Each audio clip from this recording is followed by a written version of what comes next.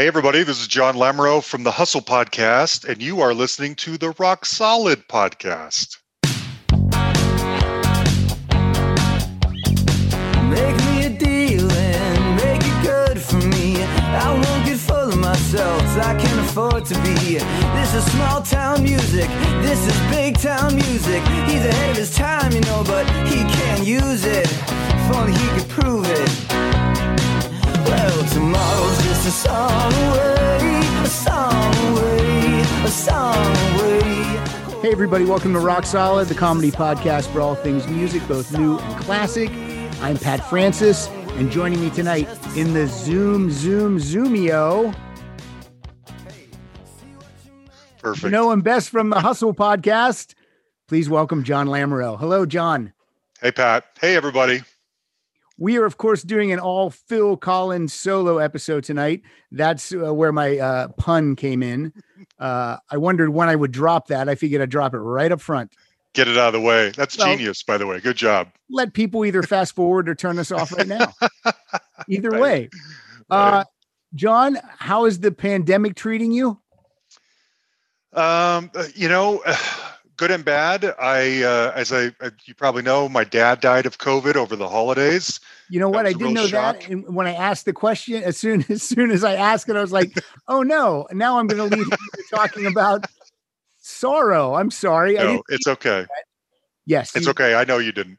My dad and I had a complicated relationship. And so on the one hand, sometimes I really miss him. And sometimes I'm really glad that all that drama is not in my life anymore. And to be honest, other than that and, the politics of last year, things are actually okay. I love my job. I'm doing well at it. We're planning vacations. We're going to go to Hawaii next month, hopefully, if all goes well. Fantastic. So trying to carry on with regular life, all right. as best we can. Good deal. Now I can see your CDs behind you for the first time ever. You're usually in the laundry room. Your family puts you downstairs like an ogre. Yes. They lock you down there. Yes. How many CDs strong is your collection? About 2,500, probably. Good. That's a Yeah. lot. There's those, and then there's another shelf over there, and that closet right there has a bunch more in it. Nice. I like that they're, I'm assuming alphabetically and then chronologically by year. Is that right? No, just alphabetical by artist and then alphabetical by album within the artist. All right. But if I go to, so they're not earliest. If you went to my Phil Collins section, it wouldn't be face value. Hello, I must be going, no jacket. Well, although it would, because that's also alphabetical. But anyway, you get what I'm saying. Wow, you do it. Yeah, you do it different. Really? Yeah, I have mine in the order that they're released, in release order, alphabetically, and then release order. Maybe I should do that. Bowie is my biggest. I got a chunk like that of Bowie, and they're all alphabetical. Maybe I should change it up a little bit. That's an interesting question. I think the Rolling Stones is my biggest chunk because I have a ton of live stuff. And I had another question about this. Phil Collins, he's in the C's, right? Not in the P's. Yes. No, he's in the C's. Some people will put him in the P's. I'm like, that's not how you do it. No, not in the CDs. I mean, obviously in iTunes, he's in the P's, but I don't make the iTunes rule. Somebody else does. And I'm not going to go through and do Collins, Phil on everything. Right. So I'll live with it. Yeah. I'm not the ninja that you are, the iTunes ninja.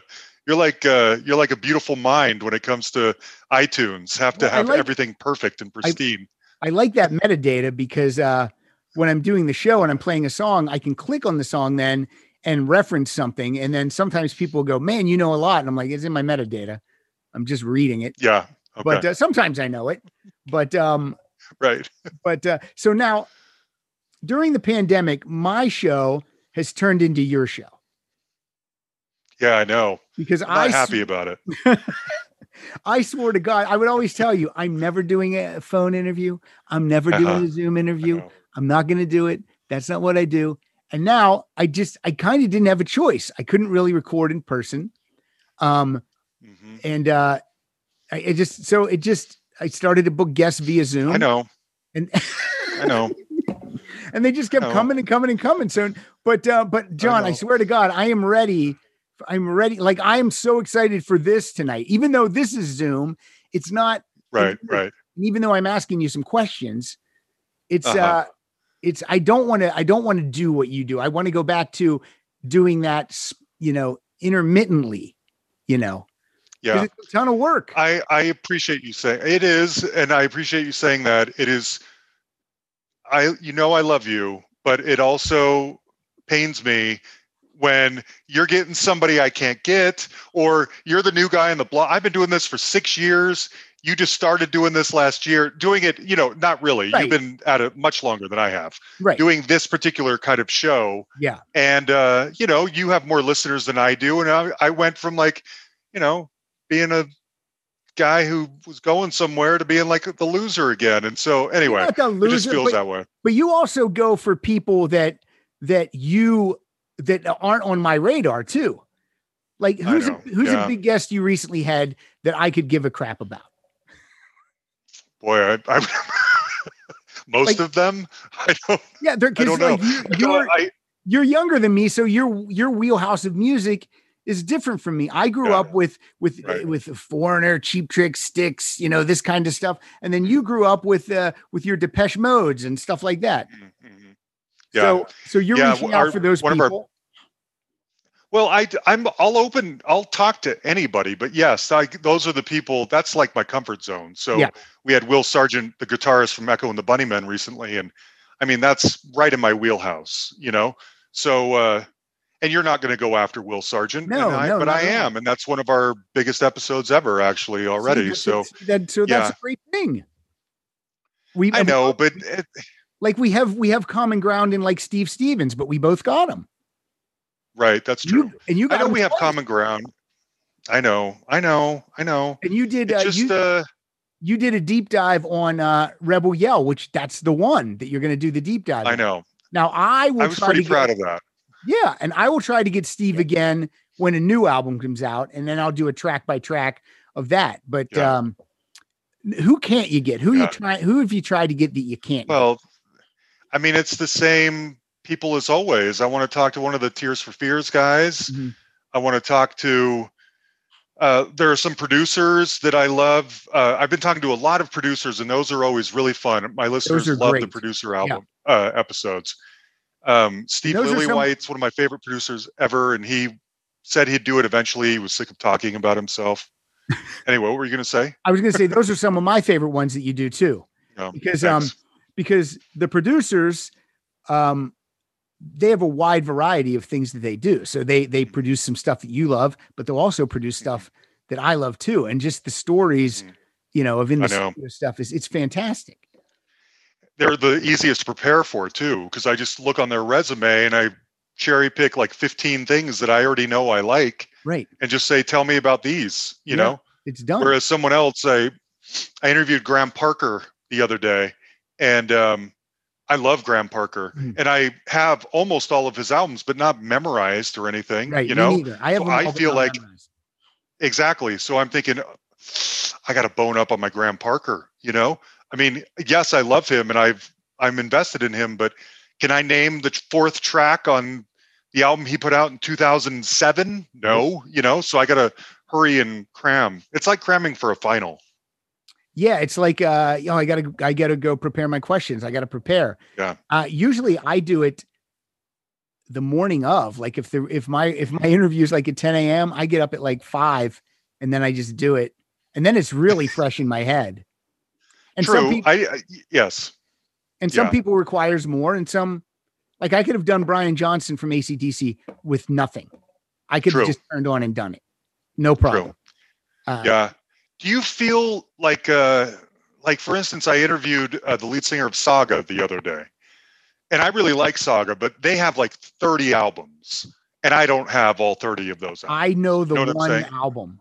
Is it Worlds Apart? Yes. Okay. See, and so I know some of the hits. I have a handful of their albums, but in order to talk to him and feel as if I'm legitimate, and I want him to be happy he agreed to talk to me. Right. I feel like I got to know all of it. And so for the weeks leading up to that, I listened to every Saga album I could get my hands on. You know what I mean? Yeah. Just so that I felt more confident talking to him. And that's the part that, and I probably do that to myself. I don't know that everyone does that, but that's the part that is actually a lot of work, is securing some brain space to devote. And I work all day. So I'm working, and I've got a Saga album on in the background, and I'm trying to decide how I feel about Saga while I'm also, working with my customers or what. Anyway, it's a lot. But it's also like a magic trick too, because if you just studied 5 of the albums and you knew the most recent album and then the classic stuff, it's true. You would do a great interview and he would be super happy. I know. I just hold myself to kind of more than that. What are you, what have you got going? Have you been able to, I know Jackson Browne has always been your number one. Are you any closer to getting Jackson Browne? Chrissie Hynde is really my number one. And then Jackson. Is that what the daily Chrissies are now? I just saw Are you kind of priming the pump? I just saw some really cool photos of her online, and I'm just going to do a daily Chrissie just for something to tweet and something to engage with. I might be getting Ricky Lee Jones, so then I might do a daily Ricky for a week or two. But Chrissie's my number one. Who's your number one? Well, it changes. I mean, I guess a guy that you don't even know, the lead singer of Scritti Politti is one of my number ones. Kurt Smith of Tears for Fears is one of my number ones. Steve Winwood, Anita Baker, Nina Cherry, Bruce Hornsby, all people that I find that I love their music, but I also find them kind of mysterious. Like I want to know what's the deal with you? What's really going on with you? Those types, Now your mic's cutting out a little bit. Do you want to try your computer mic and see how that sounds? And this will give you a chance to tell people that today's, there's been a couple episodes recently. My mixing board that I've used for almost 11 years, it crapped out and it's gone. So like tonight, the audio I'm recording with Zoom, and I'm going to use Zoom audio, but I found a mixing board on eBay and I purchased it. It's on the way, but I don't have it yet. So, I'm okay. Hang on one sec. Now that sounded good, but when can you still hear? You can hear me, right? I can hear you. Yeah. You can still hear me. Yeah. Right. I can hear you. I'm on like a wireless mic. Hang on. Right. Well, John left the room, but I can still hear him.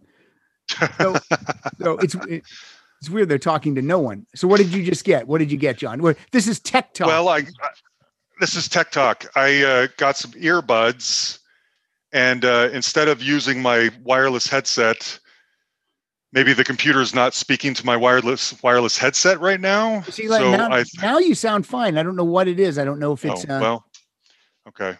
Try wireless. Let's try this. Yeah, try a wire. Now you were hardwired in a minute ago, but now you're wireless. I didn't have to be. I just was in case. I think this sounds better. Okay, good.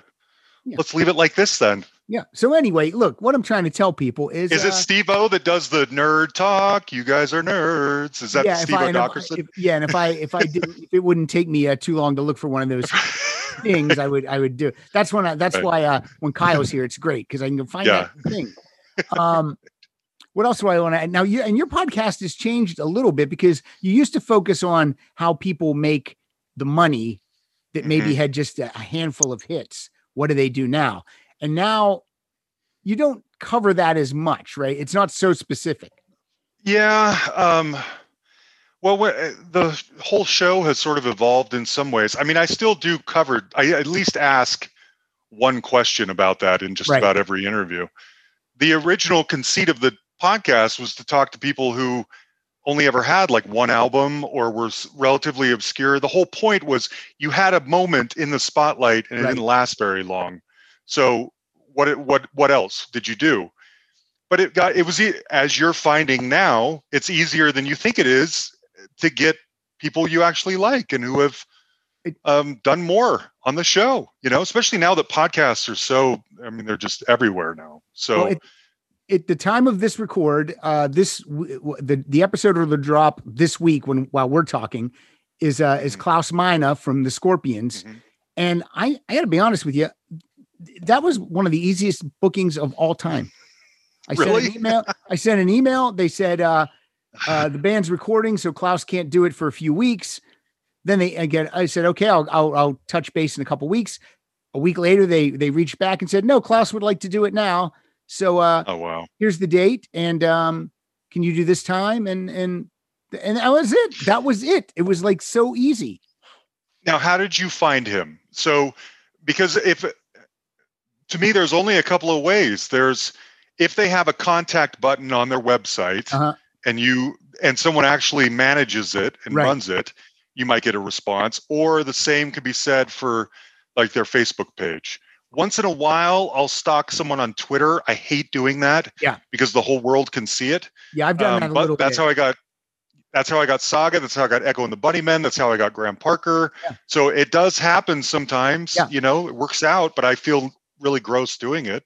Yeah. So how do you get someone like Klaus? Well, I'm going to be honest with you. I would tell you that off mic, but I don't want to throw out our trade secrets to everyone listening. Good.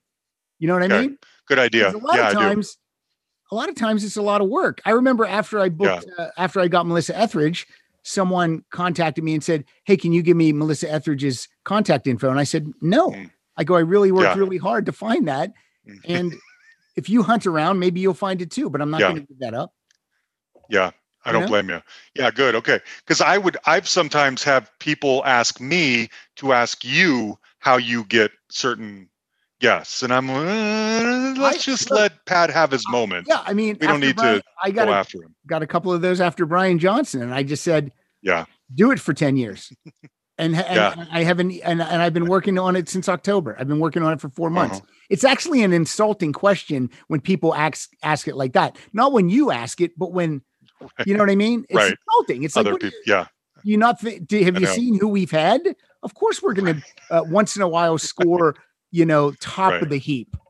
So, I mean, it's hard work is what it is. That's what gets it. It is. It is, folks. We do this for you. Yeah.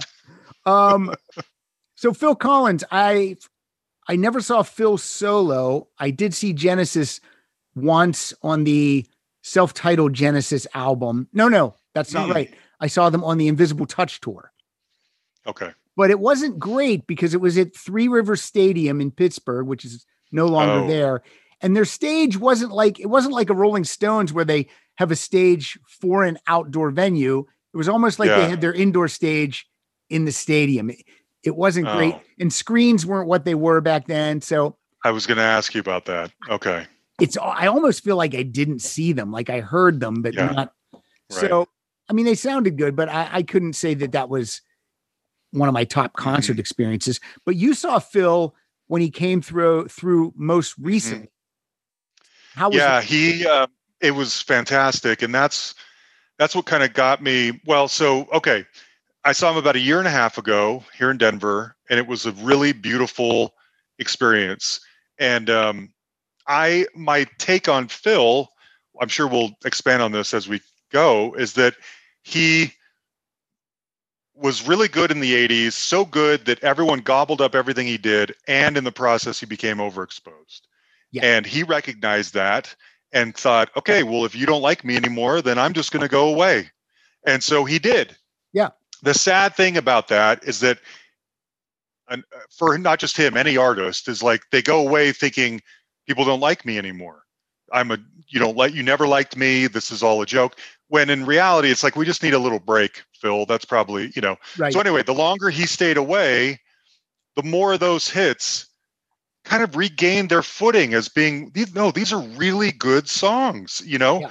I may not have wanted to hear Easy Lover anymore, but when I listen to it now, it's fantastic. And so that kind of brought him back and eased him back into, public life. And so the last few years of him touring has just been like a victory lap. I think I told you before when I saw him, it was like a living wake because his health is not good. Mm-hmm.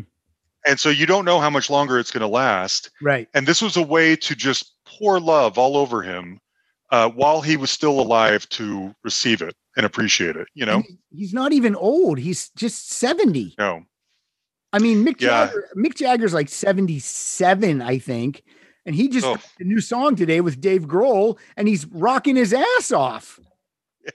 I mean, he's really rocking. And I think, did Phil sit for this tour that you saw? He did. He Yeah. didn't play He walks out drums, on did he? stage. No, his son did. He walks out on stage with a cane, Mhm. and he sits in like it looks almost like a barber chair or something like that, Okay. in the front of the stage, and it swivels. And so he can connect with the crowd a little bit as he's swiveling around, singing to everybody. And he's got just the greatest band you've ever heard, Lee Yeah. Sklar and everybody behind him.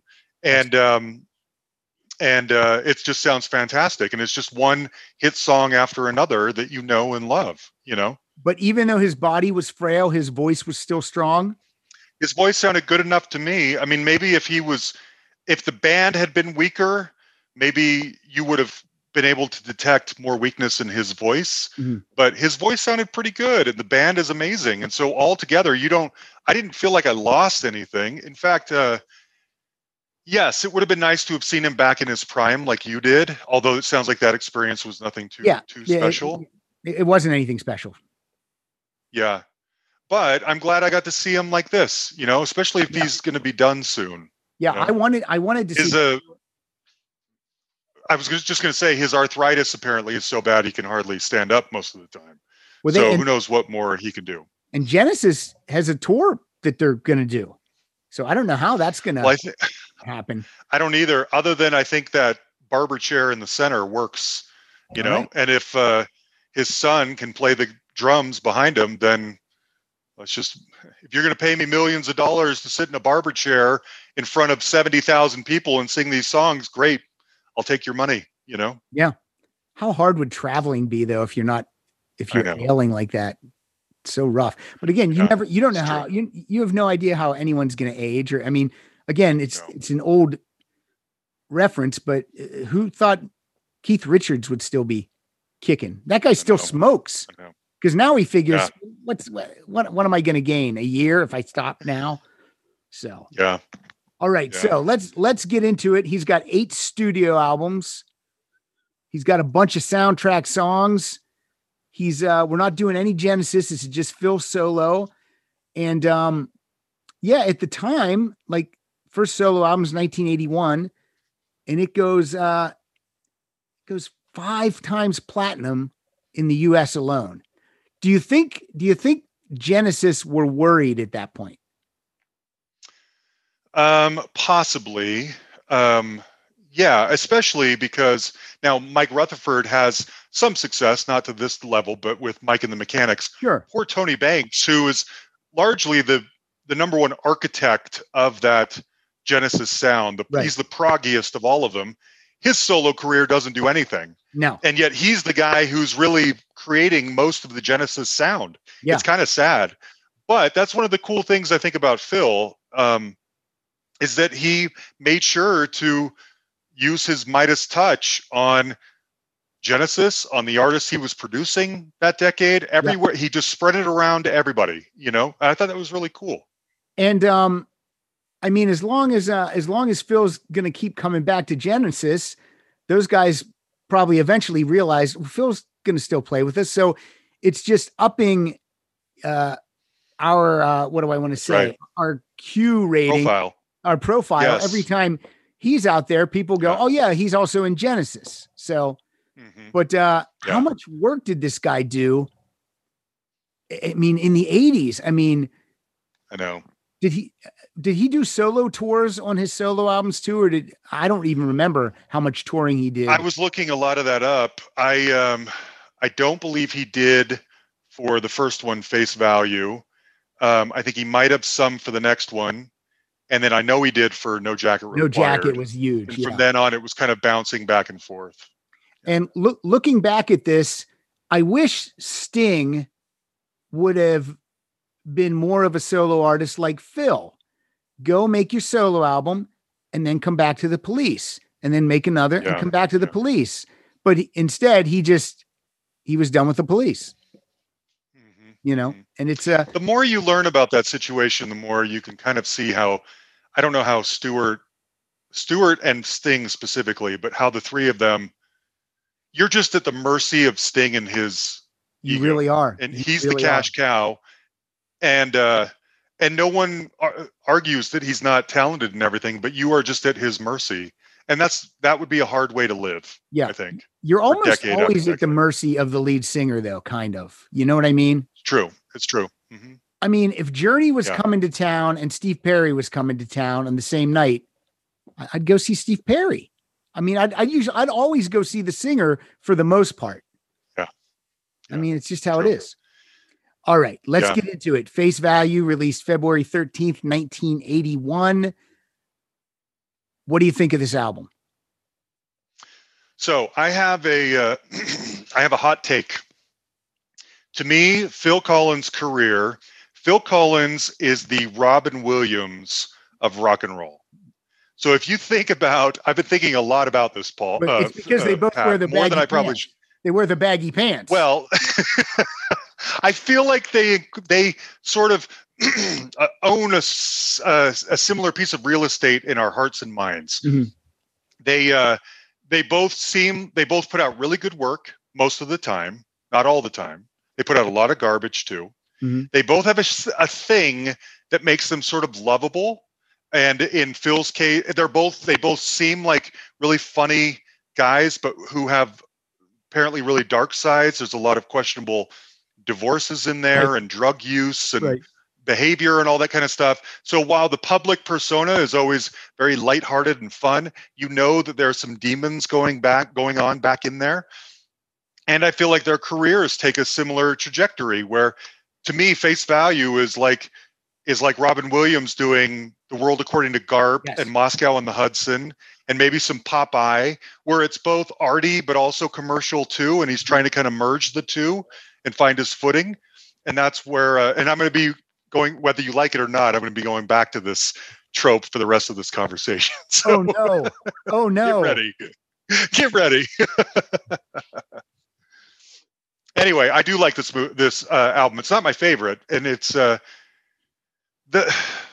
It's not my favorite either. I'm baffled as to why such a great drummer relies so heavily on the drum machine throughout most of his solo work. I wish he didn't always do that, but This album is nice. It's not my favorite. It's 4 stars, 4 out of 5. That's good. Okay, and your first song tonight is? Well, I'm going to kick it off with Tomorrow Never Knows, because I don't think this is necessarily a good or necessary cover, but the original is my very favorite Beatles song. And so as a curio, let's hear a little bit of what Phil did with this track. All right, here it comes. Bear with me, people. I'm doing everything on one laptop. Hold on.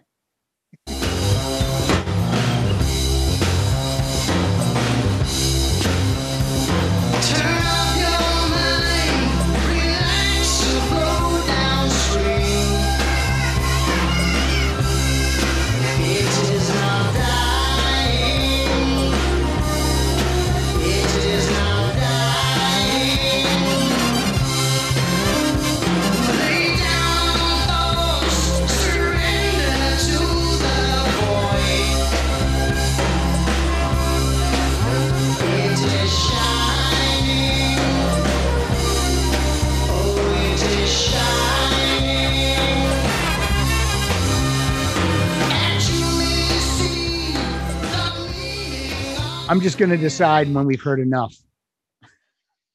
That's perfectly fine. I assume you play about a minute. So I have a question for you. You're older than me. Did you buy this album in real time? Were you aware of Genesis and him going solo and all that kind of stuff as it was happening? Yeah, but I did not buy this album in real time. I think Hello, I Must Be Going is the first one I bought. I'm pretty sure. And there are songs on this album that sound like Genesis at that time for me also. So, and I like this album, but I don't love this album. I like it. Mm-hmm. It's good. You can't deny it's good. Yeah. It just, is. The next two are the real sweet spot for me. Mm-hmm. But the first, go ahead. No. Continue. Well, I was going to say, not to self-promote, but last fall, we had a producer on named Nick Lane, who was Hugh Padgham. Hugh Padgham was his like mentor. Okay. And so early on, he worked with Hugh Padgham on all kinds of early 80s albums like this one. And he tells the story on our show about being in the room when Phil recorded the drums for In the Air Tonight. Wow. And how him and Hugh are just waiting. Like, are you ever going to play? What's going on? When are you going to come in? And because Phil didn't tell them what he was going to do ahead of time. He just said, I worked it out. I have an idea. I'm just going to go in and do it.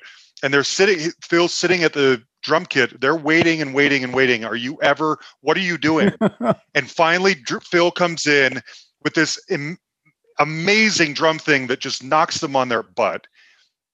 Phil comes in. What did you think? They're like, it was great. He says, I think I can do it better. Delete that. And so they don't want to delete it, but Phil makes them erase what he just did. Terrible. And he goes back in and does it one more time. And that's the thing that's on the final version. And Nick is just talking about the panic he's feeling because he just heard the greatest drum fill of his life. And the guy who does it wants him to erase it because he wants to do it differently. Anyway, fascinating story. Great story. Well, I think I have it for us. So let's hear it. Here we go. Let's do it.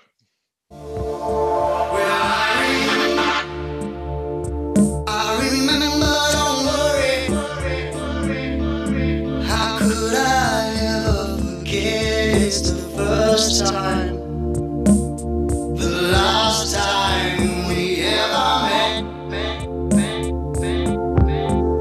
But I know the reason why you keep your silence up.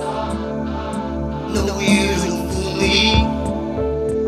The hurt doesn't show, but the pain still grows. Some strangers to you and me.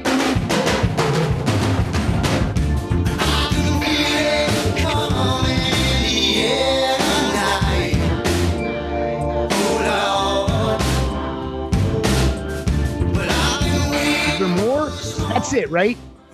Is that it, or is it? That's it. Okay, yeah, it's fantastic. No, that's it. That's the thing. Yeah. The guy that really made out with this Phil Collins and Genesis stuff is Hugh Padgham, because he produced both. And he would have made out the same way with Sting and the Police too, because he was working with those guys too. Yeah. Who else has he worked with? Hugh was. I feel like a ton of names now. They're all not coming to me right this minute. But I tried to get him on my show a while ago, and I got turned down.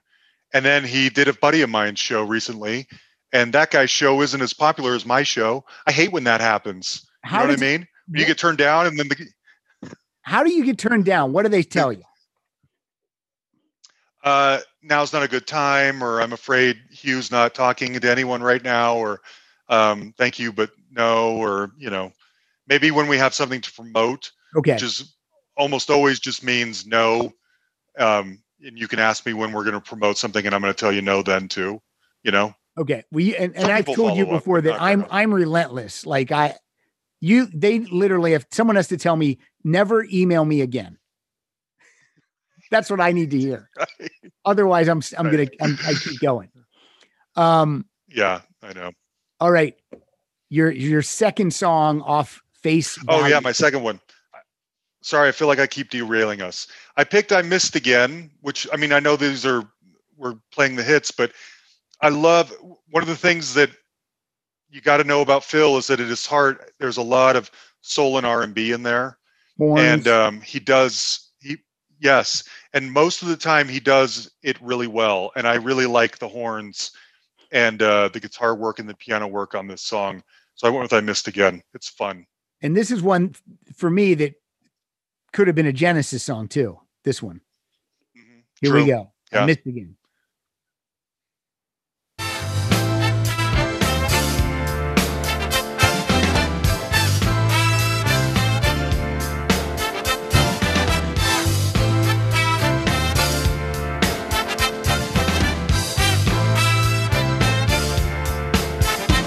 So you finally came right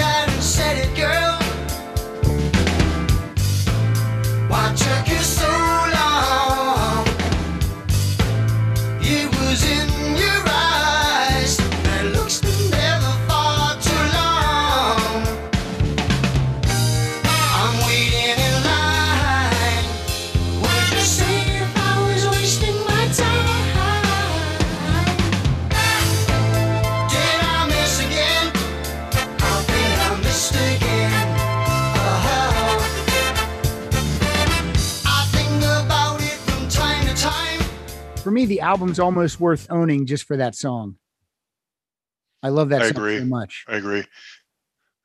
Do you think he's properly rated, underrated, or overrated as a drummer? Just the drummer.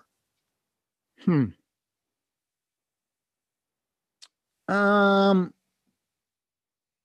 think he's properly rated. I think there's a, okay. I don't know if I'm going to tell this story exactly right, but Jason Bonham told this story on Howard Stern, and you can find it and hear it the real way. Jason Bonham's a kid and he's playing drums, and Phil Collins is on TV, and John Bonham comes in and goes, "What are you doing?" He is like, "I'm watching this guy, Phil Collins. He's the greatest drummer I've ever seen." And John Bonham goes, what are you talking about? And so what he does is he teaches Jason in like a half hour the thing that Phil's doing on the thing. And then he tells him, he goes, "Now, do you think a 12-year-old kid in a half hour could learn what the greatest drummer of all time is doing?" He's like, "He's not the greatest drummer." And of course, Jason tells it better. He lived it, but it's such a funny story. So wow. I think he does the job that needs to be done for the songs they're recording. You know what I mean? Yeah. But I mean, when if you go and watch him, I mean, look, why does Genesis have two drummers then? Yeah. Yeah. Well, it probably so that it frees him up to be a front man and work the stage. Okay. And sing the songs. All right. You know what I mean? Yeah. But I don't know. I think there aren't a lot of drummers out there that I know when I hear them. And I know when I hear Phil. I mean, he has a sound. He has his own sound. Sure. Yeah. So I like that about him. He's better than Don Henley. I was just curious what you thought of him as a. Yeah. Well, most people are. I shouldn't say that, but I'm not. Yeah. Anyway. Okay. What's your other pick? I got Behind the Lines. Nice.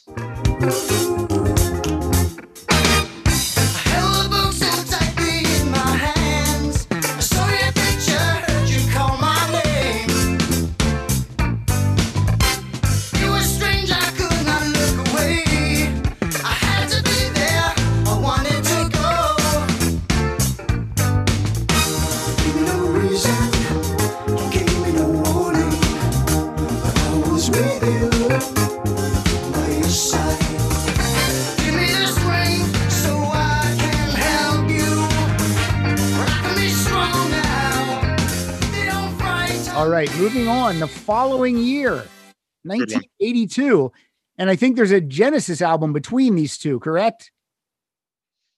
I believe so. Is that when Abacab came out? I think Abacab is after Hello, I Must Be Going.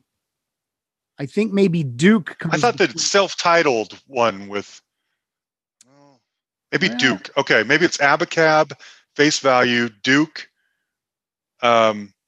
Hello, because That's All and Illegal Alien. I feel like those came after Hello. I don't remember. Let me look. Why am I not looking? Because you don't have what's his name anymore, Artie. Well, I'm looking anymore to look this stuff up. Okay, here we go. I am looking right now, and let me see. Duke came out in 80, and then Face Value. Okay. Yeah. And then Face Value is February 81, and then Abacab is September 81. Okay. And then Hello, I Must Be Going is November 82. So there's tons and tons of stuff happening in Phil Collins' orbit. Yes. This album also sells 3 million copies, which is highly respectable, even though it's 2 million less than Face Value. And this one's my favorite because there's some downer songs there's some downer songs on Face Value. Oh yeah. I mean, I won't say Hello, I Must Be Going is his best album. But it's my favorite. So what do you got? That's how I know how that is. Well, I gotta hit it. I gotta start it with "Don't Care Anymore" because that's probably my favorite Phil song. And I mean, as I said earlier, he's got this really bright, upbeat public persona, but you know that there's darkness going on behind the scenes. And I feel like this is his just primal scream song, letting all that dark side out. And it is so effective. I mean, I used to play in high school, I'd play this song on a loop when I was just especially mad at something or someone. It's perfect for that. Annoyed some girl didn't like me or whatever, Oh, so good. Here we go. From the top.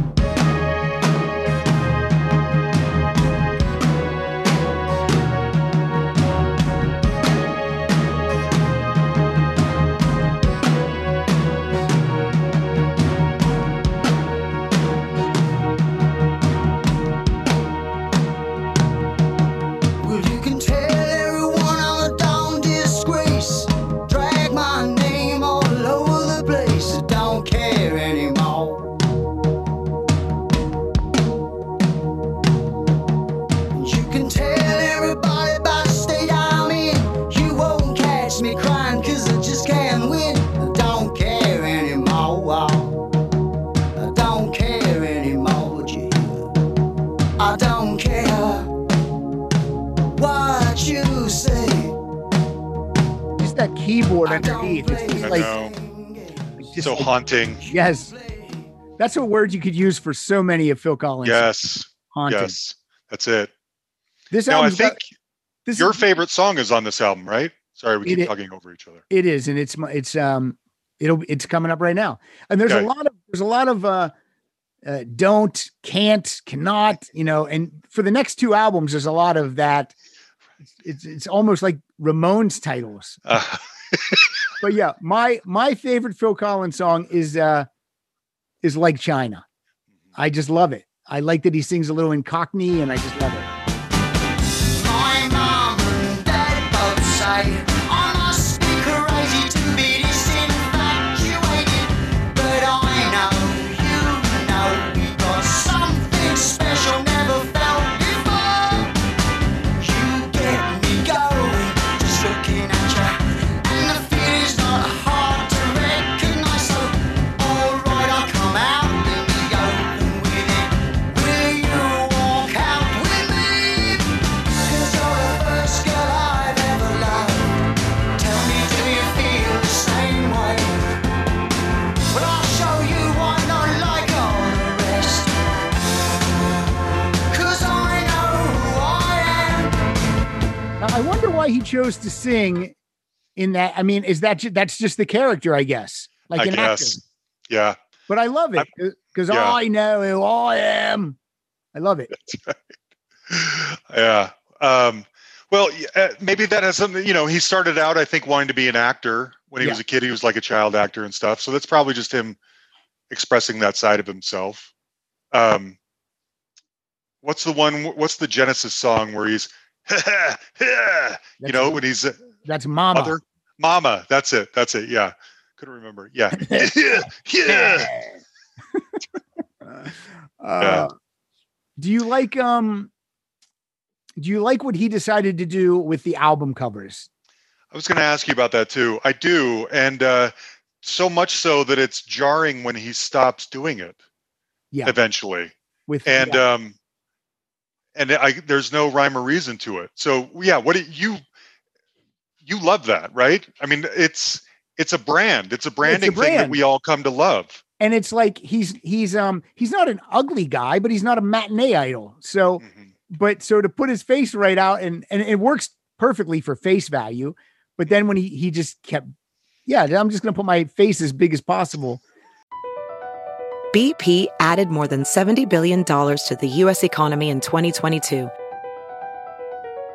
Investments like acquiring America's largest biogas producer, Archaea Energy, and starting up new infrastructure in the Gulf of Mexico. It's and, not or. See what doing both means for energy nationwide at bp.com/investing in America. Now, the reissues made me angry, though, because I like that he redid the covers, but I felt that there should have been like a slipcase with the redo, and then when you take it off, the original cover's there. So Right. that's just me as a person who buys physical media, and I'm trying to look for something to be angry about. Don't we all? Yes, I agree. Although he looks great. I mean, in every one of the remastered covers, he's got there's nice shadows on his cheeks and all that kind of stuff. He looks very, thin and not as round or pudgy as he did when he was younger. And quite a process to do that. Yeah. Normally you just go, remaster them, put the bonus tracks on, and we're cool. Yeah. I also like that he handwrites the liner notes to this. How long does, and the lyrics, even the legal wording, like the copyright stuff, he does all that too. It's unbelievable. Isn't that wild? He even drew like the Atlantic logo on it's like, I mean, that's time consuming. Yeah. But he knew what he wanted to do. So that's cool. Yeah, it is. Right. What's your second song from? Well, I'm going to make it a Care combo here and go with Do You Know, Do You Care, which is kind of another kind of darker song on the album. Yep.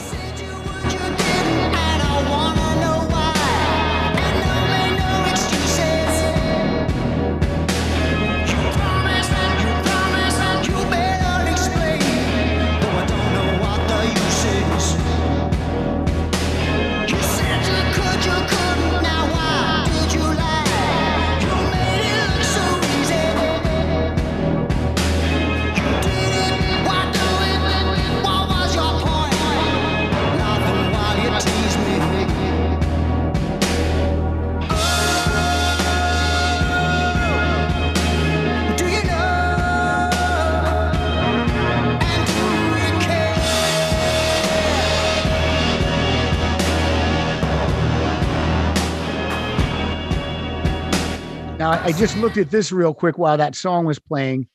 He as a solo artist, he is outselling Genesis because Abacab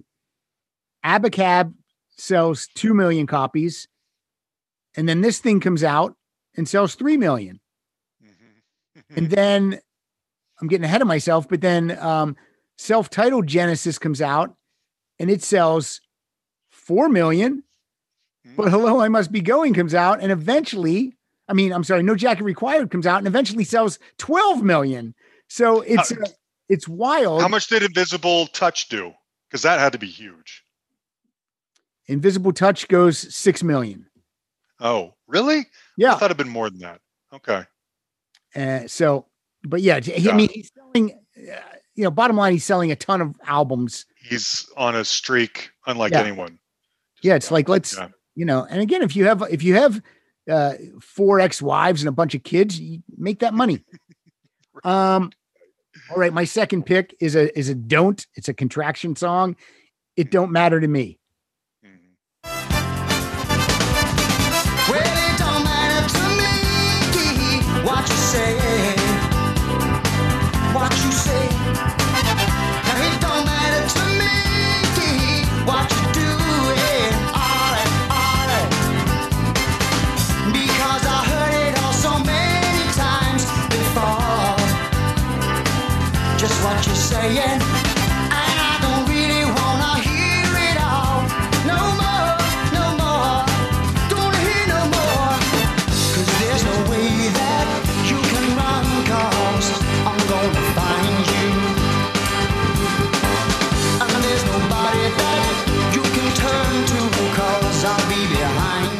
Love the horns. Love the horns. Yeah. Good. Yeah. All right. Yeah. 2 little things I want to mention, little bits of trivia. Number one, if you've ever noticed that on the song Through These Walls, uses almost the exact same drum pattern as In the Air Tonight. I did not notice that. I know. I was looking it up to get ready to do this, and he expressed at one point that he knew what he did, and he kind of regretted it afterwards, using basically that same drum fill for a different song. I thought that was kind of from himself. Basically, yes, and that's a motif that's going to come up in the next album too, that I'll tell you about.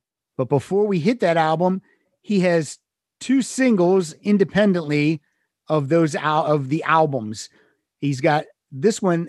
Did this? I guess I could look it up. Against All Odds. So good. Obviously nominated for an Academy Award, right? Mm-hmm. Did it win? I don't believe this one won.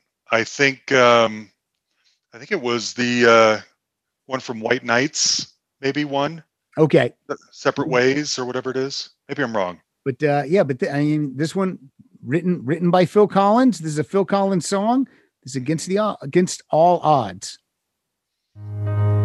How can you just walk away from me when all I can do is watch you leave? 'Cause we shared the laughter and the pain, and even shared the tears. You're the only one who really knew me at all. So take a look at me now.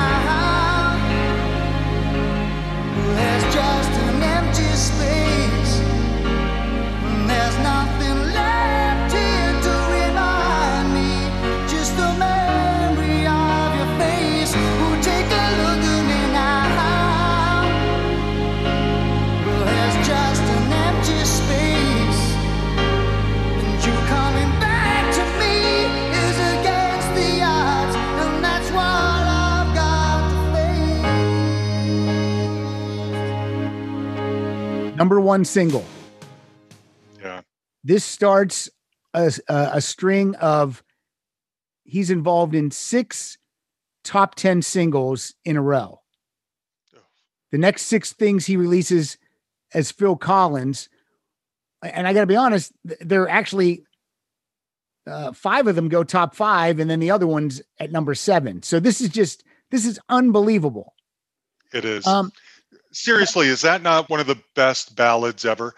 I have never gotten sick of that song. No, it's great. And it's gorgeous still. And if you were going through a breakup when that song came out, it was gut wrenching. And yes. But the movie Against All Odds is not a good movie though, right?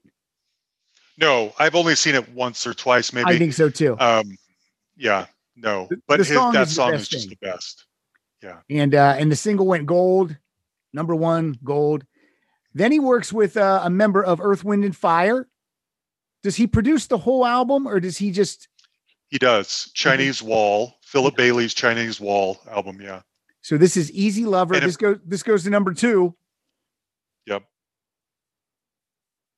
Control her, better forget it. You'll never get it. Who shall say that there's no other till she finds another? Better forget it. Oh, you'll regret it. I don't try to change her, just leave her. You're not the only one who see it, believe it. It's the only way you'll ever know.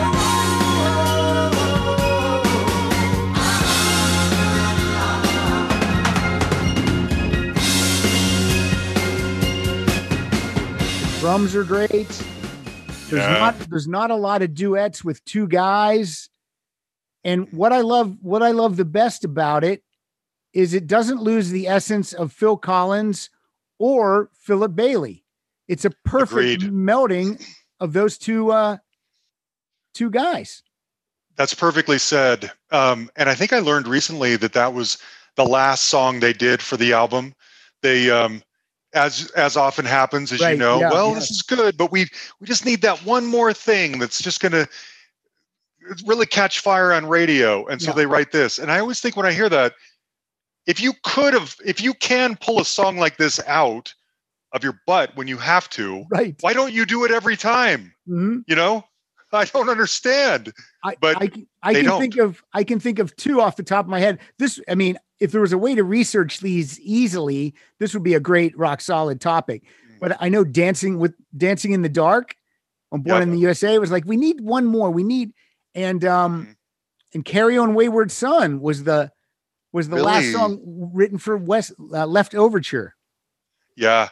I think too, not that it's a great song. It's not as good as the ones you just mentioned, but speaking of Sting again, on Nothing Like the Sun, We'll Be Together, which is by far the poppiest, definitely most radio friendly thing on that.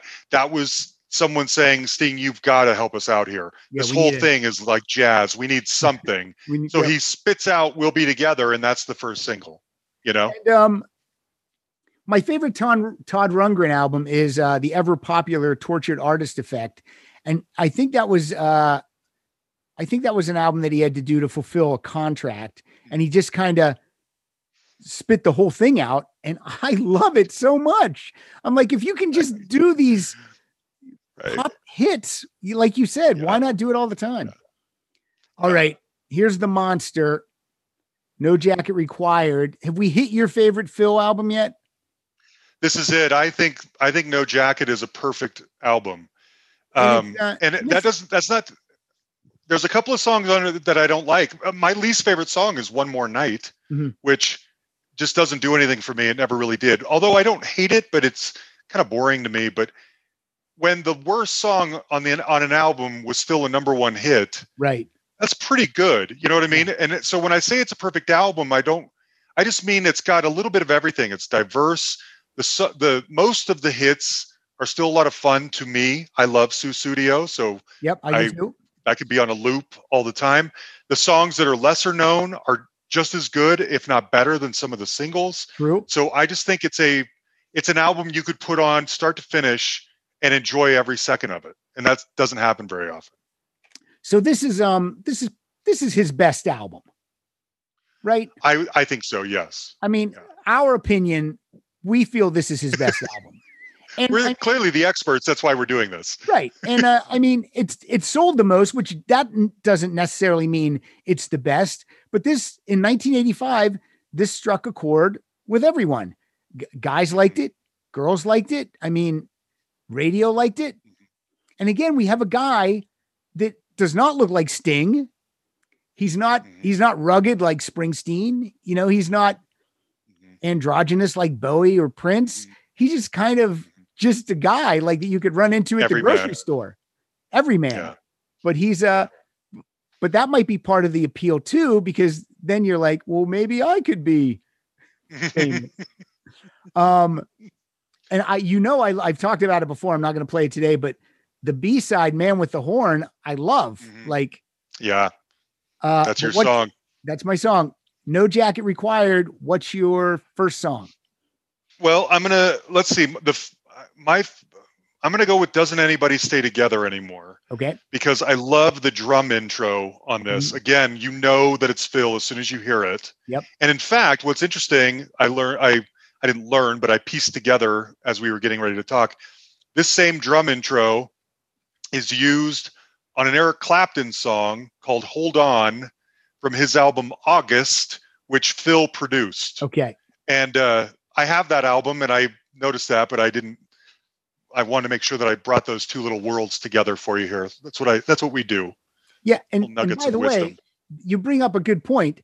While he's making Genesis albums, and he's producing Philip Bailey and Eric Clapton and Frida from ABBA and probably Howard Jones. Yeah. All these people. Yeah. No wonder his marriages fell apart. I know. I mean, luckily he was making the money to keep everyone. But I mean, I've never been at a point in my career where I'll use like a Ryan Seacrest as an example. Once stuff comes in, you can't say no to any of it. You got a radio show and a couple of TV shows and a talk show. And you just, cause you're like, why would I say no? Eventually offers aren't going to come in. I just have to do it all. Right. So, right. Doesn't Make anybody it while say? you can. Yep. Doesn't Yeah, anybody from the say- beginning, I love this. And obviously, the answer to this in Phil Collins' household is well, you know, no, they don't.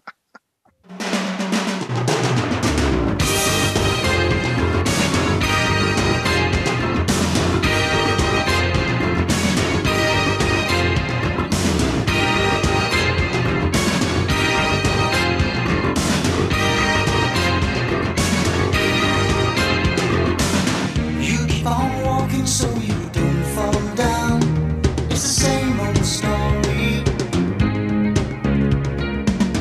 You keep on hiding so you can be found. It's the same old story. Oh, but I know you're the one who ran, and you know why. It's because you can. Oh, but it's alright. 'Cause I don't mind, I'm just trying to help. But I wonder why doesn't anybody stay together anymore? I wonder why doesn't anybody stay together anymore? I love that. Yeah, that's a great song. It's just undeniable. Sting Yeah. also is on this album in some places. Peter Gabriel is on this album in some places. Lee Sklar, the aforementioned Lee Sklar. He was on your show, right? Yeah, you did a solo He episode. was, yeah. I did. Yeah, he's great. I love that guy. He is great. Okay, Yeah, hoping to bring all those guys back for some deep dives here soon. I So what's your pick? Oh, go ahead. no, I'm moving on. I'm moving on, John. Okay, fine. This is like this song sounds like a bunch of the songs from Hello, I Must Be Going. Maybe that's why I like it. But I mean, and some of these songs almost start to sound the same, but it doesn't matter to me. I just love the song. I Don't Want to Know. Yeah, good. It's over. It's all over. And it's been a long time coming. Some say it's too long. Oh. She said it. Now she regret it. Oh, but she asked anyone. I'm gonna tell her to her face that it's true. 'Cause I wanna know. No, I wanna know. She can cry all she wants. She's not gonna bring me back. No,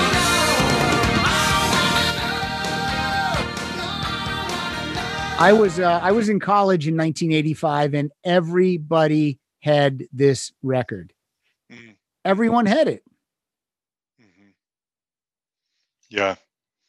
Well, it's good. Did you had it too, I guess? Yeah, yeah. Did you buy it in real time?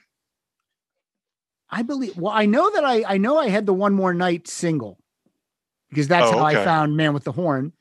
Got it. Yeah, I would imagine I bought that album, then the album when it came out. Yeah. Probably after I Okay. heard whatever the second single was, I was probably all Yeah. in. All right, what's your next track? Okay. Well, for starters, I should go back to my trope of Robin Williams. So, Hello, I Must Be Going is sort of, Robin is beginning to find his foot commercially with like Dead Poet Society and Good Morning Vietnam. But then in this album, this is when things just kind of explode. We've got, Mrs. Doubtfire, Against All Odds is like, we've got Awakenings and The Fisher King, and suddenly everything he's touching, Jumanji, everything Robin Williams is touching is box office gold. Right. Everything Phil is touching is record gold. Same thing, every song, everything. So I think my other favorite Phil Collins song is Take Me Home. And it's one of those songs that I could just go on and on for hours. And I just love the vibe of it. It really picks me up. And I think I can't remember where I told this story before, but when I saw him in concert, I was up in the nosebleeds. I just bought a cheap ticket so I could go. And this was what he closed out the show with. And at that point, everyone stood up in the whole room, you know? Wow. And the whole room is singing. This is at the Pepsi Center where the Nuggets play. It's a big place. The whole room is singing "Take Me Home." You know, that chanting kind of chorus. Yeah. I'm getting goosebumps now. And I'm opening my mouth to sing, and I get so choked up I can't even quite make out the words. And it's just because the beauty of the moment. You know what I mean? Yeah. Paying respect to this guy who wrote these songs that you took for granted and now you love, and you're remembering how much you love him. And it's enough to uplift this room full of people, and it's a gorgeous song, and we're celebrating him. I was so overwhelmed. I'm all goosebumpy now. It was just I'll never forget that moment. I couldn't even sing out loud because I kept choking myself up. And you were there by yourself? I was there by myself. I just bought myself a ticket and went one night. And then to add to the emotion is not that he's going to pass away, but you're also thinking he might not do a solo run like this. This might be the last time. Exactly. And then exactly. And then to make fun of you, John, I'll say every time you stand up, you're in the nosebleeds. So come on. True. All right, good point. Let's hear it. It's great. Take Me Home. It's undeniable. Mine's an ordinary life, working when it's daylight, sleeping when it's night. I've got no far horizons, I don't wish upon a star. They don't think that I listen, but I know who they are.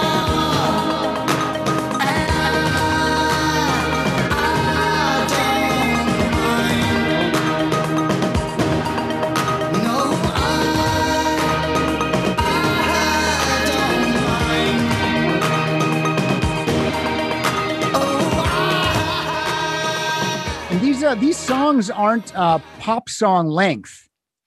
No, they're that's 4+ minutes, 5+ minutes. Yeah.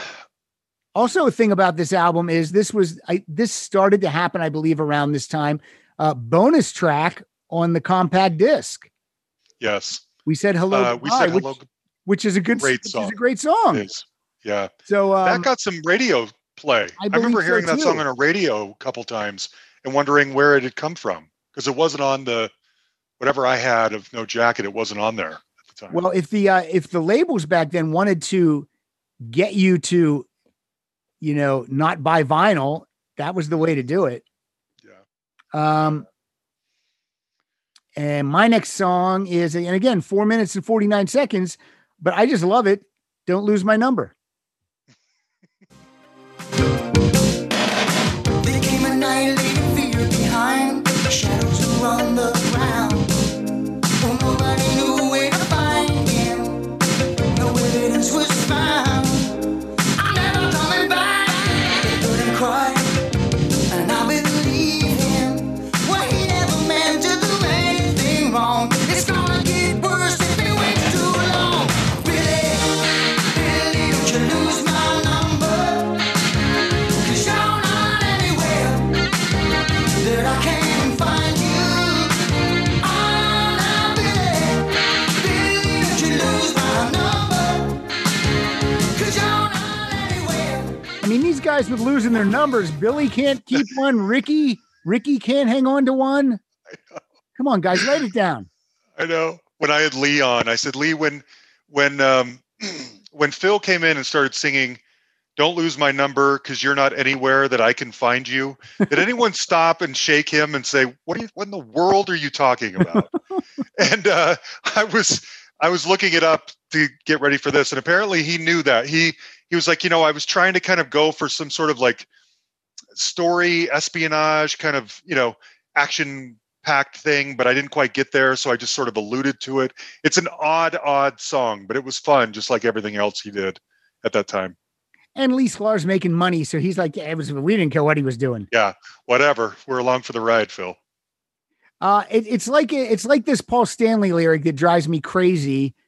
It's from his solo album. The song is "Wouldn't You Like to Know Me?" Do you know that song? Mm-hmm. It's a great song. The lyric is, "I tried to call you when you were not home."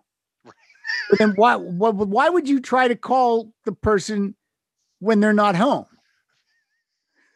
Doesn't make any sense.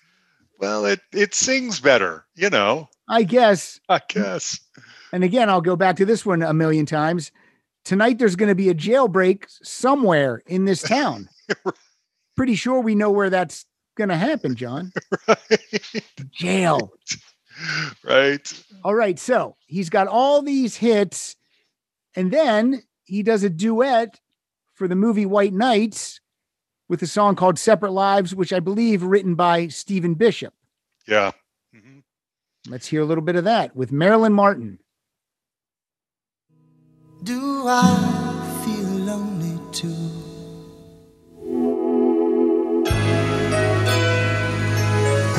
You have no right to ask me how I feel. You have no right to speak to me so kind. I can't go on just holding on to ties. Now that we're living separate lives. Because of this song, Marilyn Martin gets an album deal. Mm-hmm. Mm-hmm.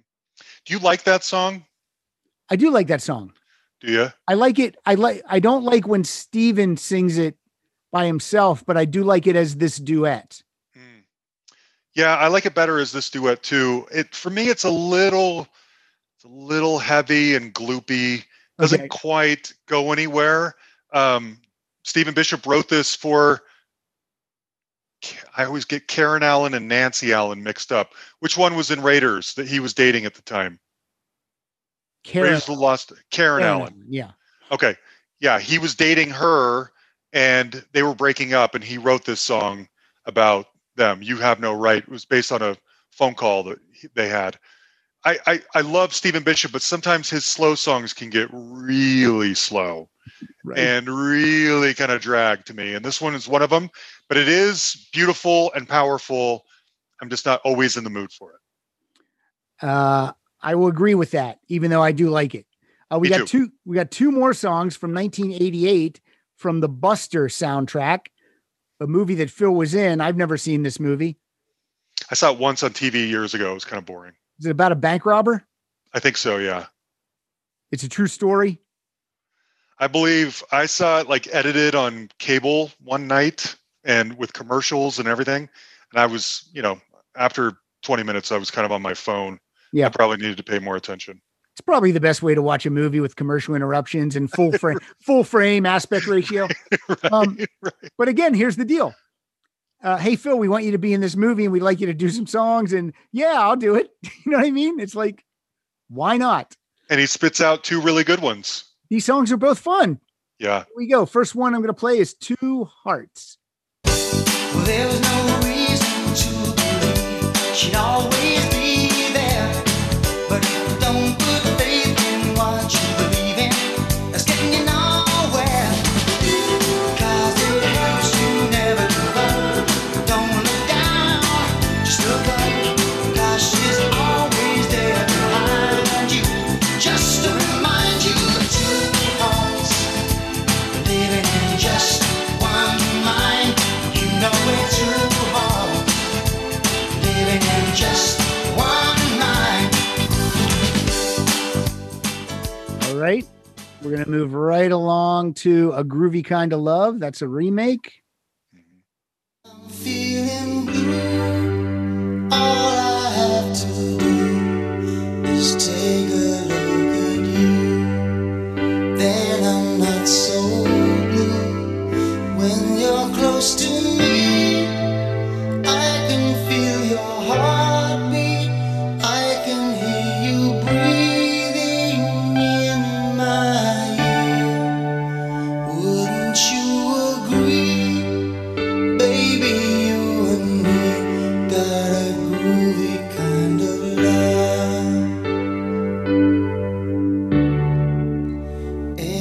Both nice songs. Yeah, that one's also a little slow, a little too slow and gloopy for me, but it's still nice. Yeah, sometimes a Phil Collins slow song is really slow. It is. That's going to come up in a couple of albums. I'll save my thoughts on that. So yeah. I want to find out what's happening with the Genesis and everything during this time. After, like we said, after No Jacket Required, then Invisible Touch came out, which was gigantic. Yep. And a great album. Yes. 6 million copies. Mm-hmm. And then we're not yet back to a Genesis album because they don't have another one out till 91. So Phil is full on in solo mode right now. Mm-hmm. And the next album is But Seriously, 1989. And he does get more serious on this album. This one to me is when things start getting a little too bloated, you know?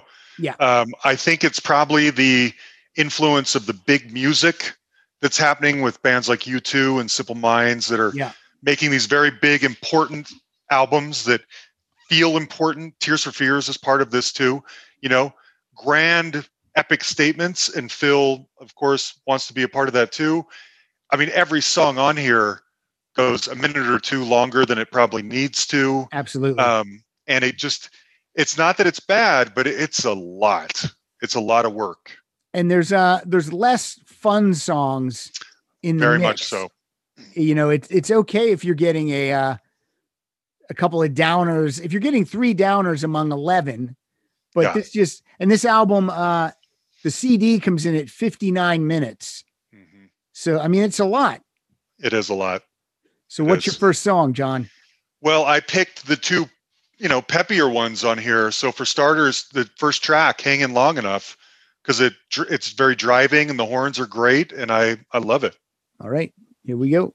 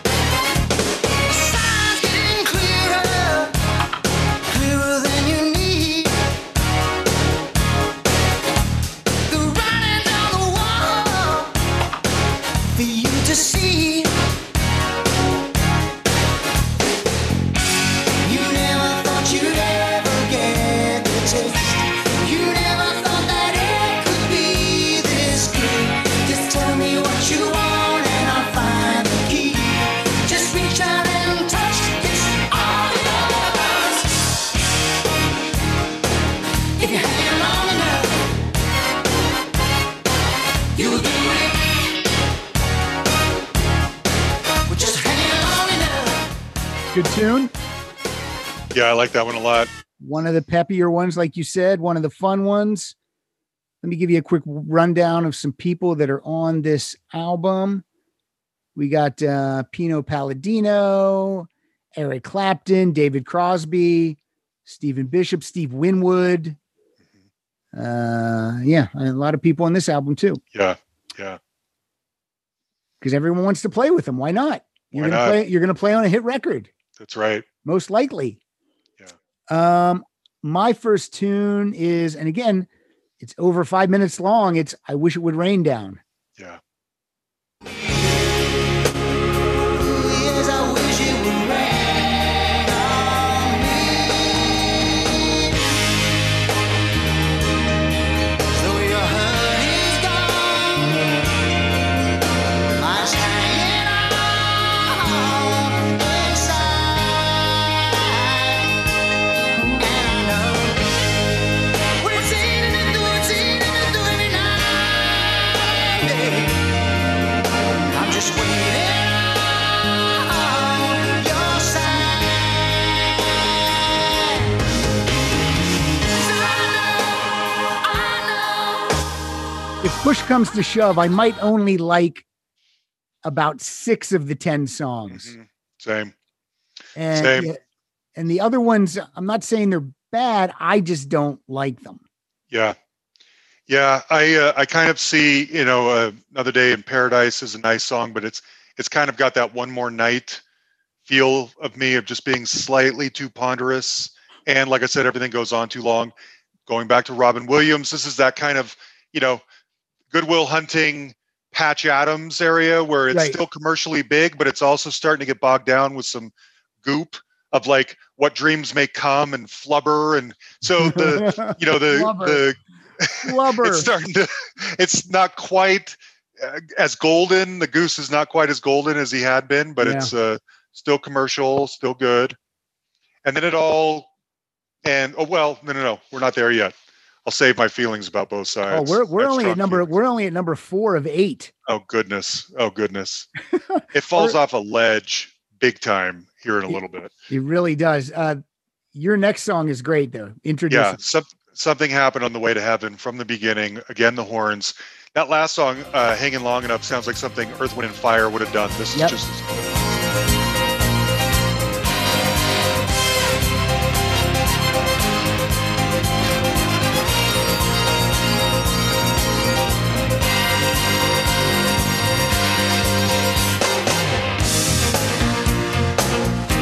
Up the drums are great.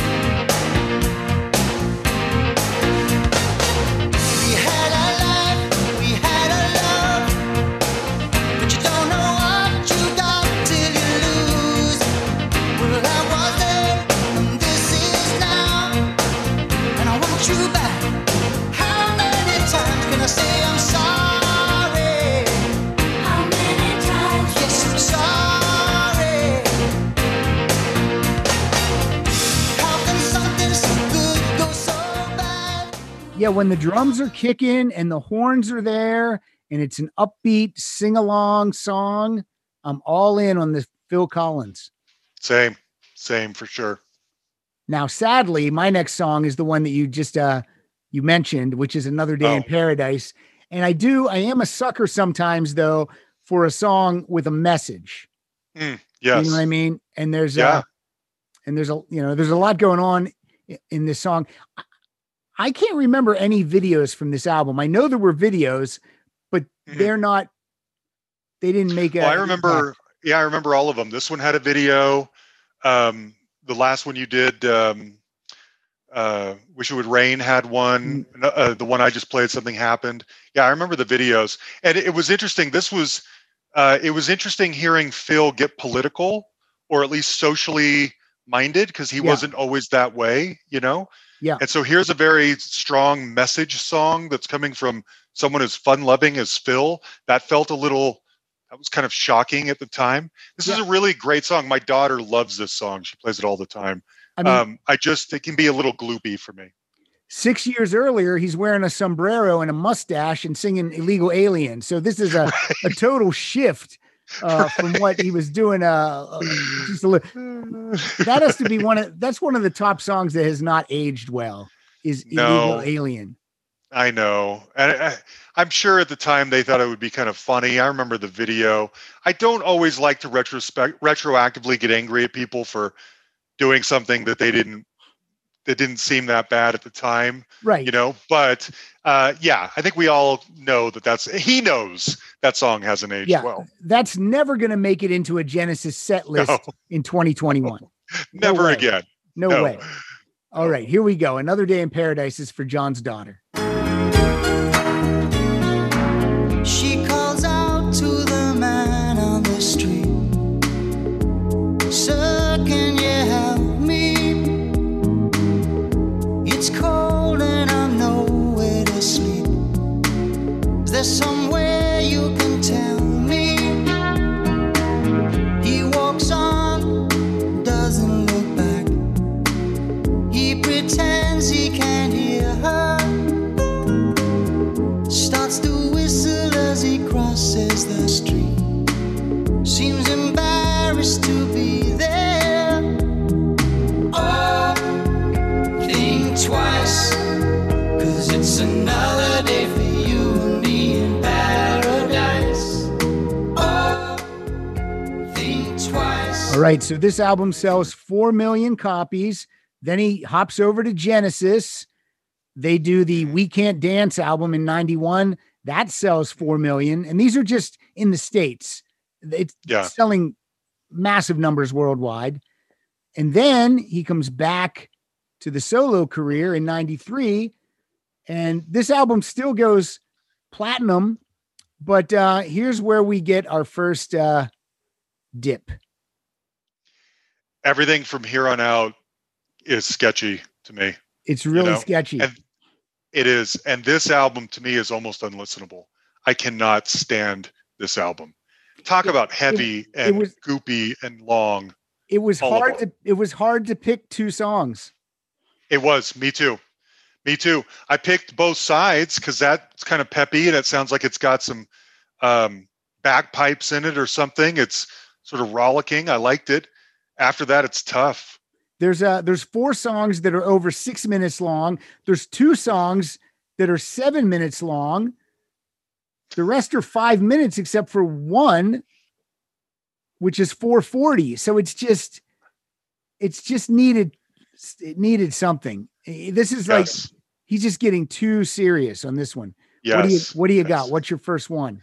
So play the first one, Both Sides. That's really the only song on this album I like. It's really the only song on this album I like too. And I knew you were going to pick it because there's not much to pick, even though I did go and pick 2. But yeah, good for you. This song has some emotional weight and I like it, but man, this is about it.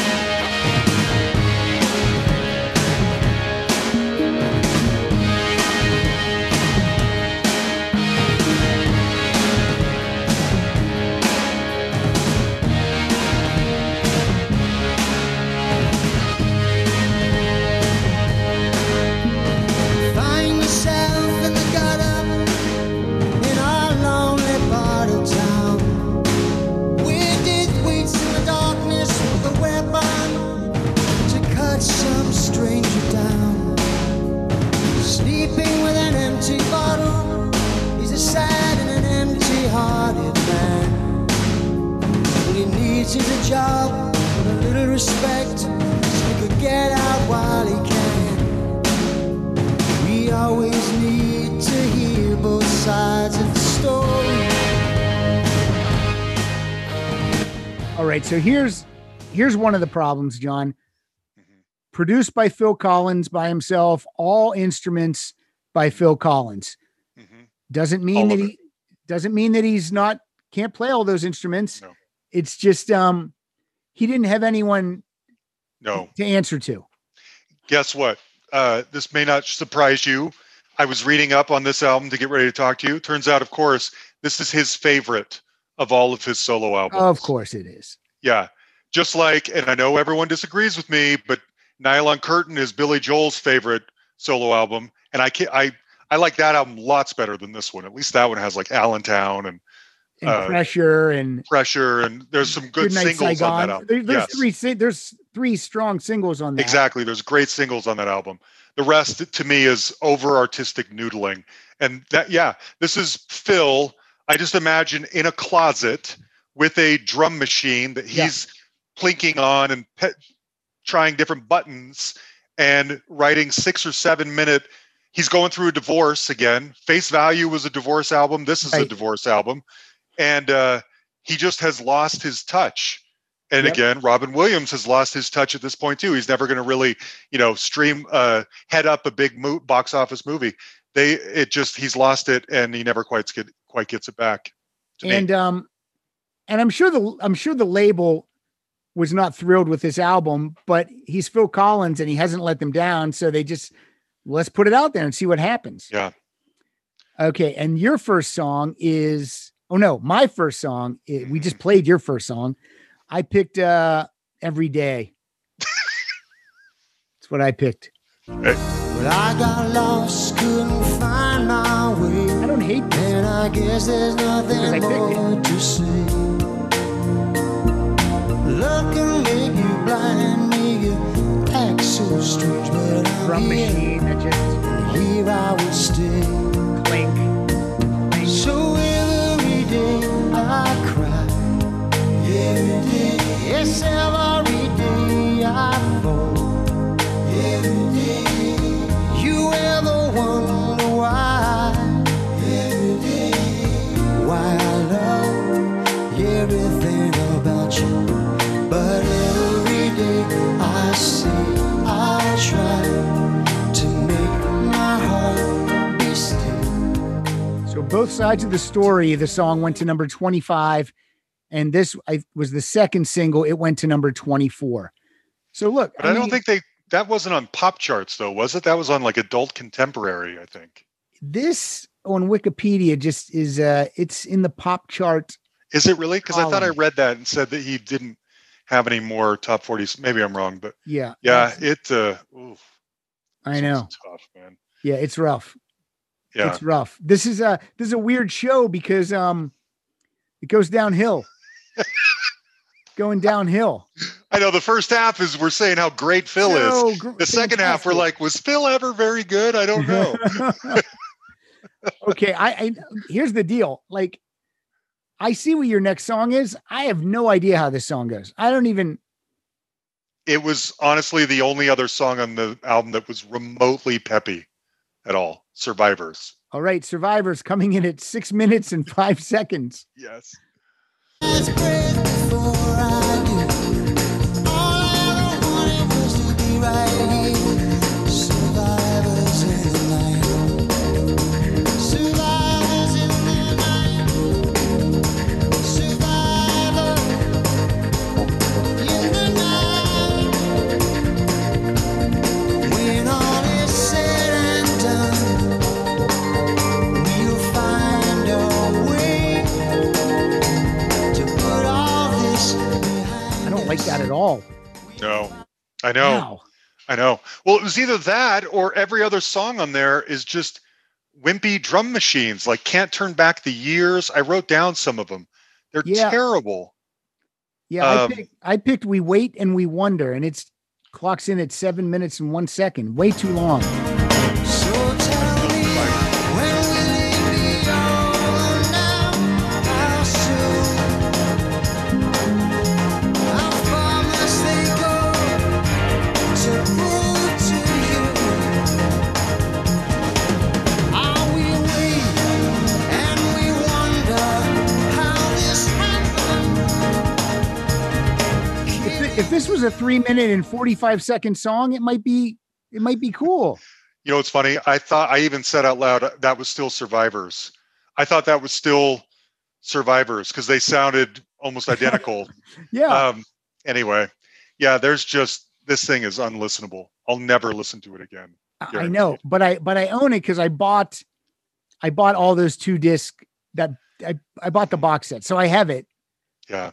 And you know, sometimes an album that you don't like as you get older, you're like, oh, this is really hitting a chord, but this one never does with me. It just never. Maybe does. when I get divorced for the second time, this one will really speak to me. Yeah. Like I can't. I would have to be trapped in the car with only this CD. The radio doesn't work because I'm out in the middle of nowhere and I have nothing else to listen to. But then I might just listen to both sides of the story on a loop. That's right. I couldn't do it.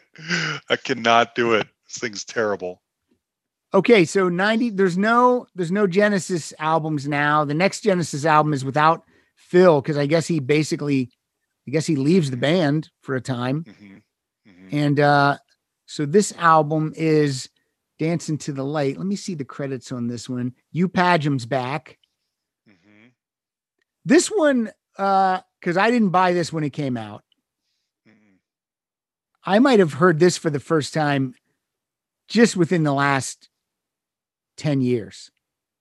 Same. That's true for the next one too, for me. Yeah. But I like this album. I don't mind it.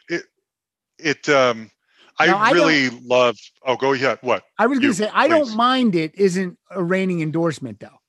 No. No. Okay. Basically, nothing Well, nothing after No Jacket am I going to put on very often. Uh-huh. I might put on But Seriously occasionally, but everything after that, I don't know that I'll ever play any of them.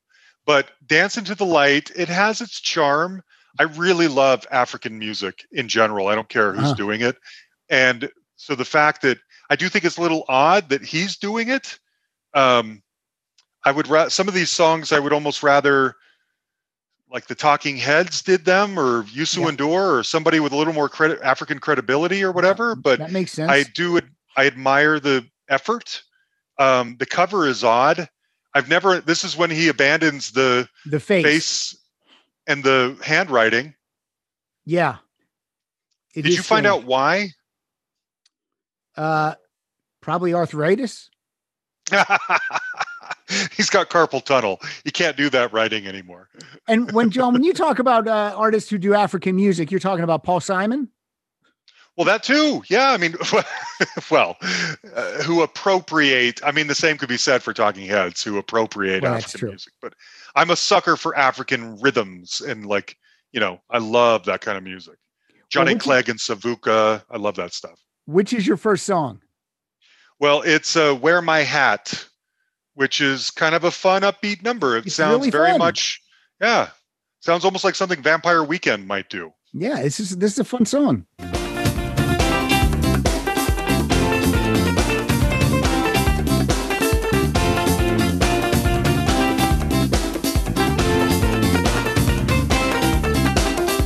Well, she came looking for me with her arms open wide like some long-lost friend of mine.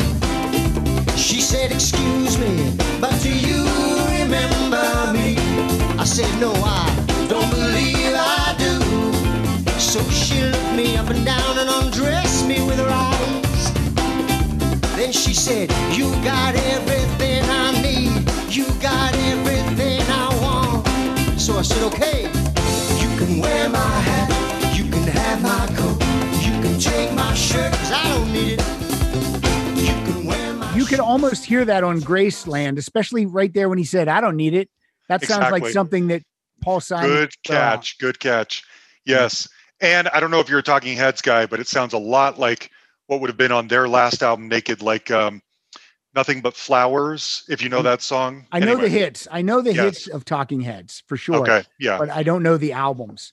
Okay. Did you have someone from Talking Heads on the show? I did. Yeah. They were our fifth. Every year for our birthday, I try to have like an extra special guest. And Jerry Harrison was our 5th birthday special guest last year. And was he cool? It was okay. It was not, it was, I'm a tough critic because if I don't have the kind of conversation I want to have, to me, it can often then be a disappointment.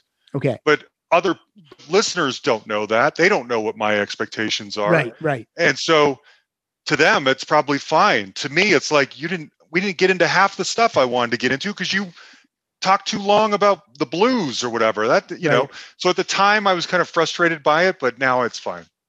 And to pull the curtain back a little bit, when you do these interviews, you don't use Zoom, correct?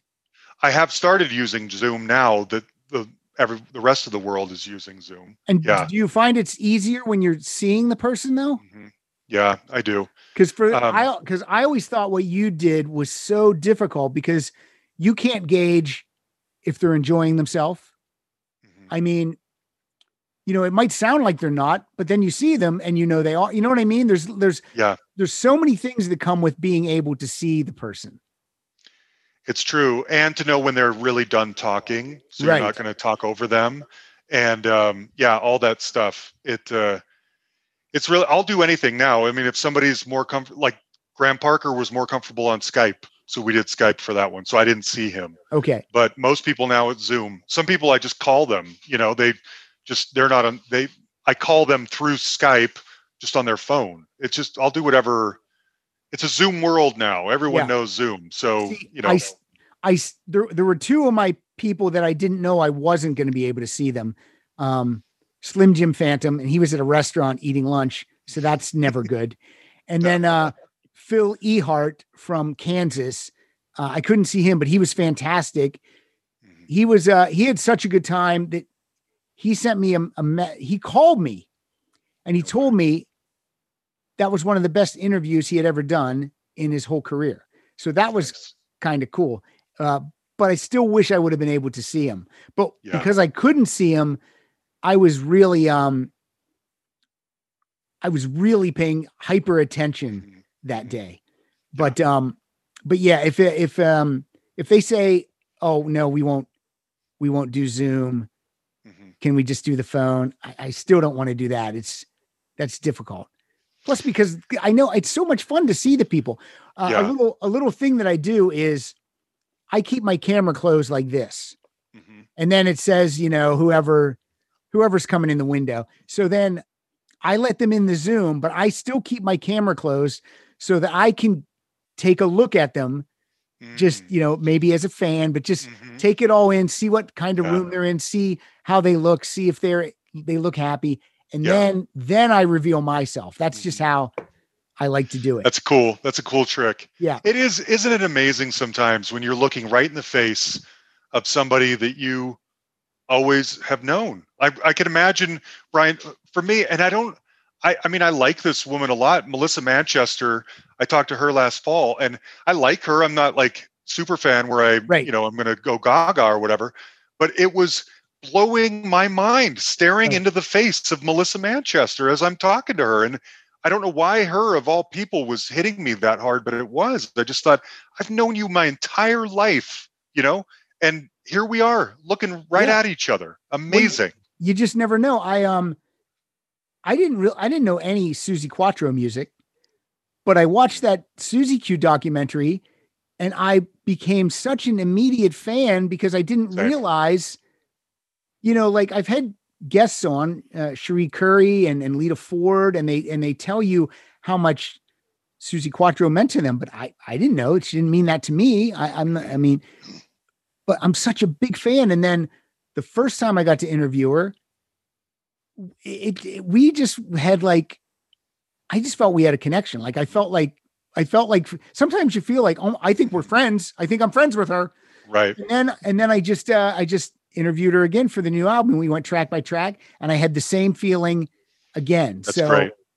It was just a joy to open the window, she popped on. There's your friend, Suzi, this 70-year-old woman who's in London and we're hitting it off. So, the Zoom thing can be fun. It is.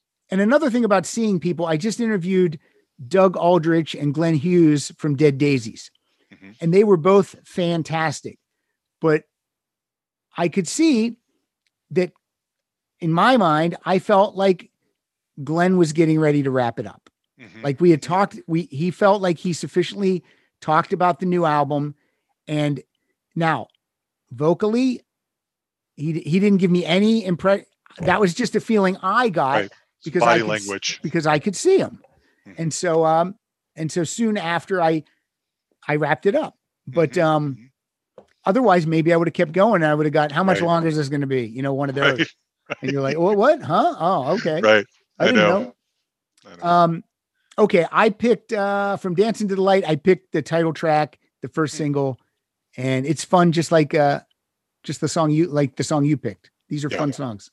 You can come on out, man up on my door.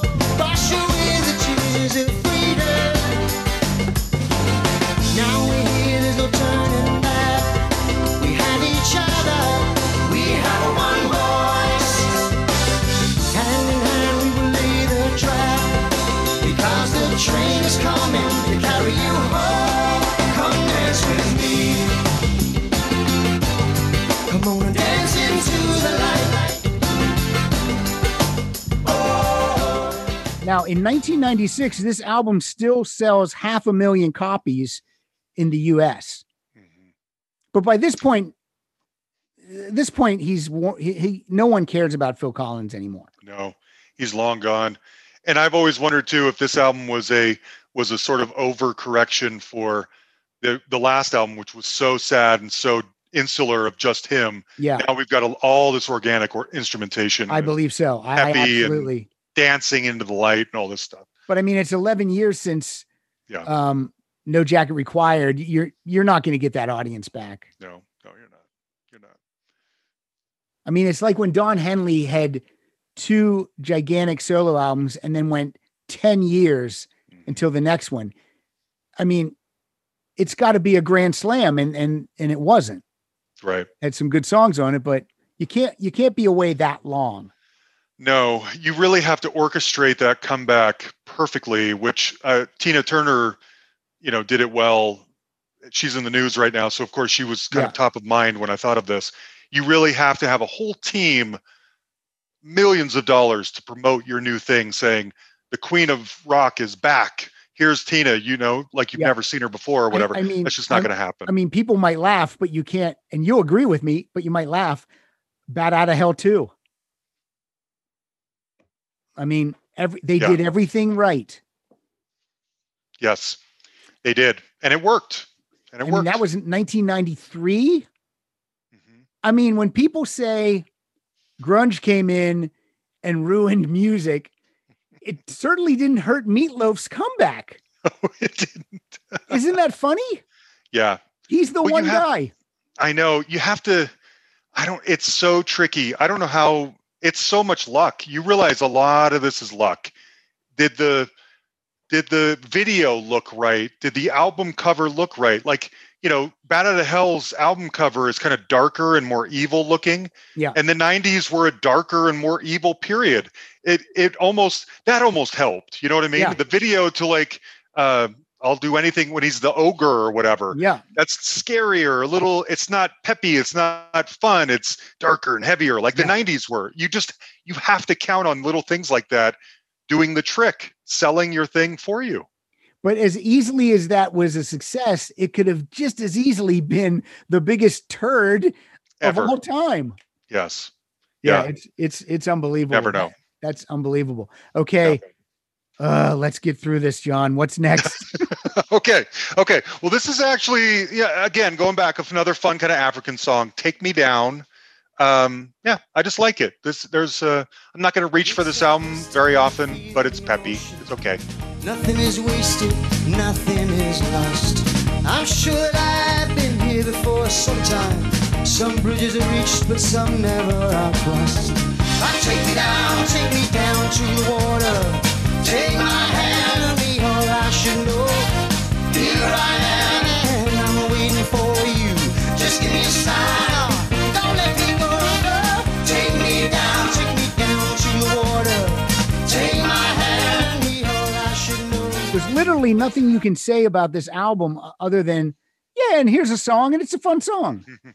I mean, there's nothing, it doesn't have emotional weight. It's almost just frivolous. I don't know what to say. Yeah. Like the second song I picked. I don't even know how it goes, John. I don't even know. So it's called That's What You Said. Cause I can never forget the way you felt. You needed some time to work it out. That's what you said. And now I feel a fool. 'Cause late at night I call your name, wondering what for. 'Cause I've seen those. I mean, if this would have been the follow-up to No Jacket Required, maybe it would have been a gigantic hit. Who knows? Yeah, maybe. Who but knows? In 96, no dice. No. Hey, it's Kaylee Cuoco for Priceline. Ready to go to your happy place for a happy price? Well, why didn't you say so? Just download the Priceline app right now and save up to 60% on hotels. So whether it's Cousin Kevin's Kazoo Concert in Kansas City, go Kevin, or Becky's Bachelorette Bash in Bermuda, you never have to miss a trip ever again. So download the Priceline app today. Your savings are waiting. Go to your happy place for a happy price. Go to your happy price, Priceline. Do you think him taking this African turn is what led Disney to pick him to do the Tarzan songs? I've always assumed there had to be a connection there. Possibly. It's because, I mean, the shine was off Phil Collins at that point. So for them to even choose him was interesting. But I mean, that was gigantic for him. He won an Academy Award, got star on the Walk of Fame, which is his star is right in front of the Disney Theater. What's it called on Hollywood Boulevard? The El Capitan Theater, because they had the premiere there, and then I think he got his star on the Walk of Fame that week. I mean, it's but yeah, that was amazing for him. I don't have any of those songs queued up, and I don't have any. That's fine. Any Brother Bear songs queued up. That's either. fine. I do have it. In 1998, he released an album called Hits, which this is strong. Full of hits. And then he recorded a Cyndi Lauper song. So let's hear his version of True Colors. I hate this song. You hate the song or his version? But all versions of this song, pretty much I hate. All right. Yeah.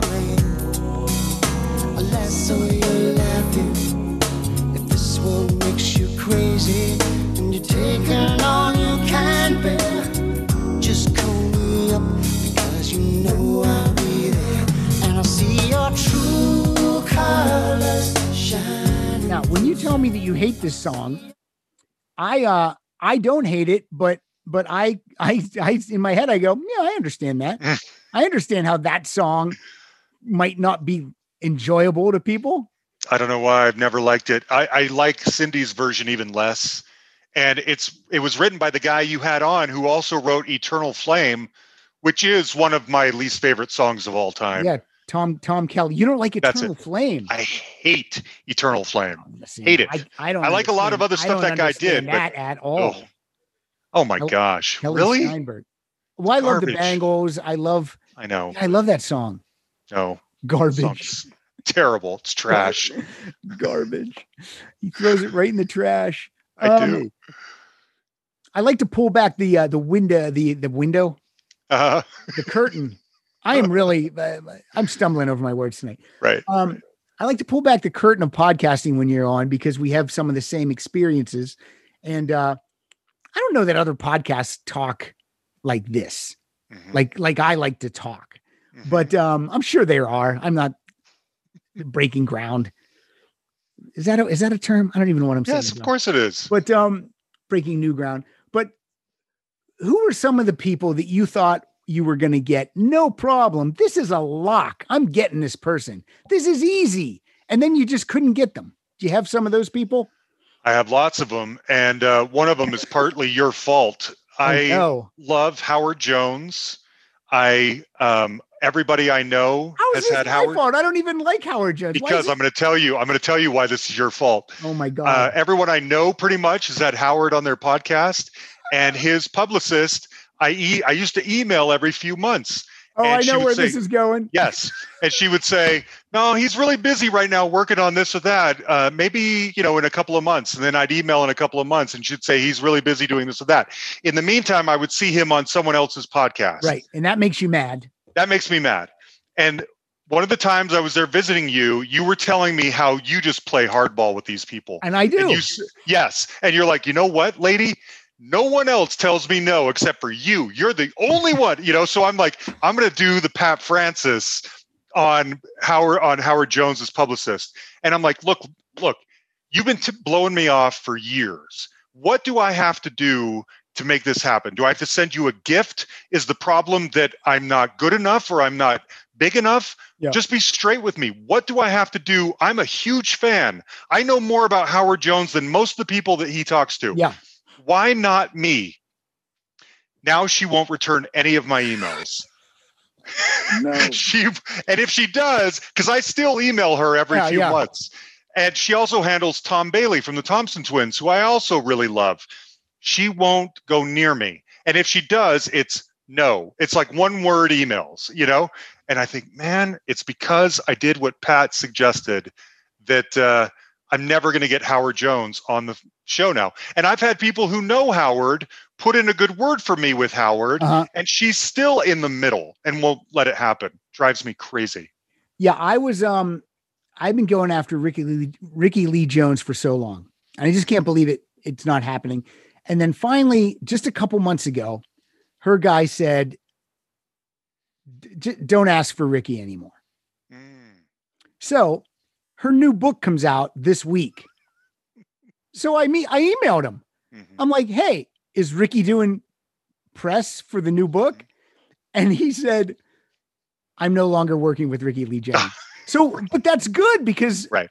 now so today I emailed the proper person and she got right back to me immediately. And she said, I'm talking to Ricky about this right now. So hang tight. So, I mean, you know what I mean? Nice. Yes, I do. But what I would do is when, and what John said is partly true. That is the way but what I do is if I don't hear back from someone, then the email I eventually send is, hey, I've been doing this for however many years it would be.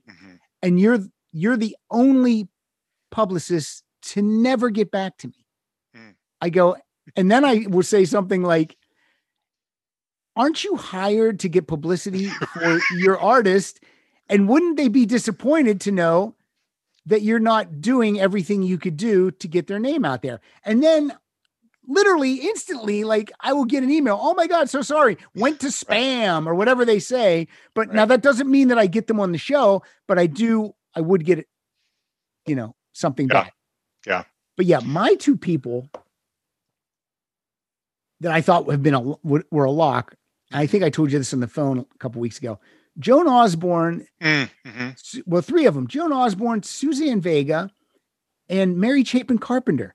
I'm gigantic fans of all three of these women. They all have brand new albums out. I feel that no one even knows these albums are out. True. They're all good albums.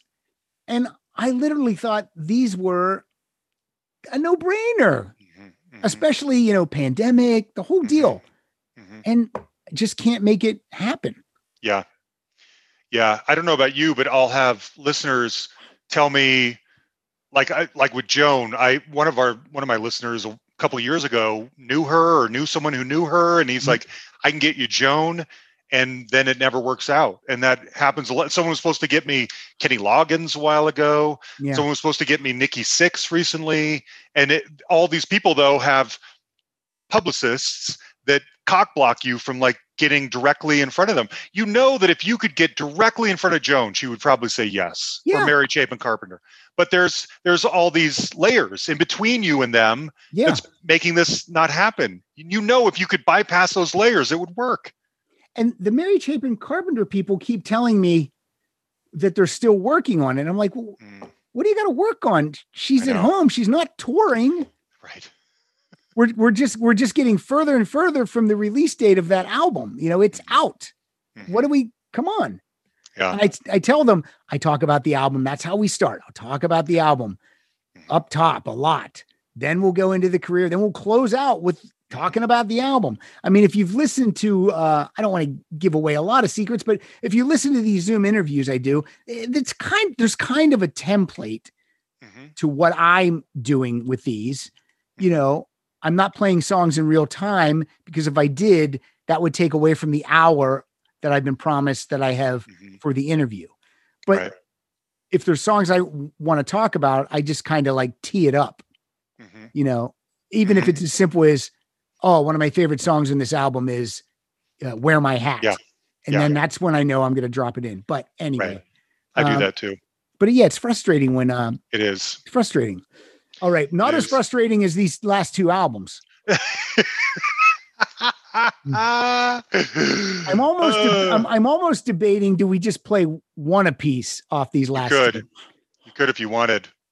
Well, the going back, the Motown one, I'd like to play both my songs for Motown. I don't care what you do for Testify. And I'll explain why. I kind of feel like Testify is not a bad album. No. I just don't know it well enough. Right.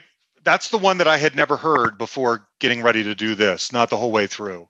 And it's okay. It's back to rock. It's rockier, peppier, more organic instrumentation. The songs are still longer than they need to be.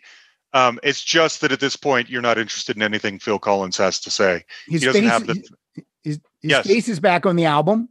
But not his writing, which I don't understand. Testify is in some kind of font. Yeah, it's like a rubber stamp type font. Yes, yeah. And it's just no one's interested.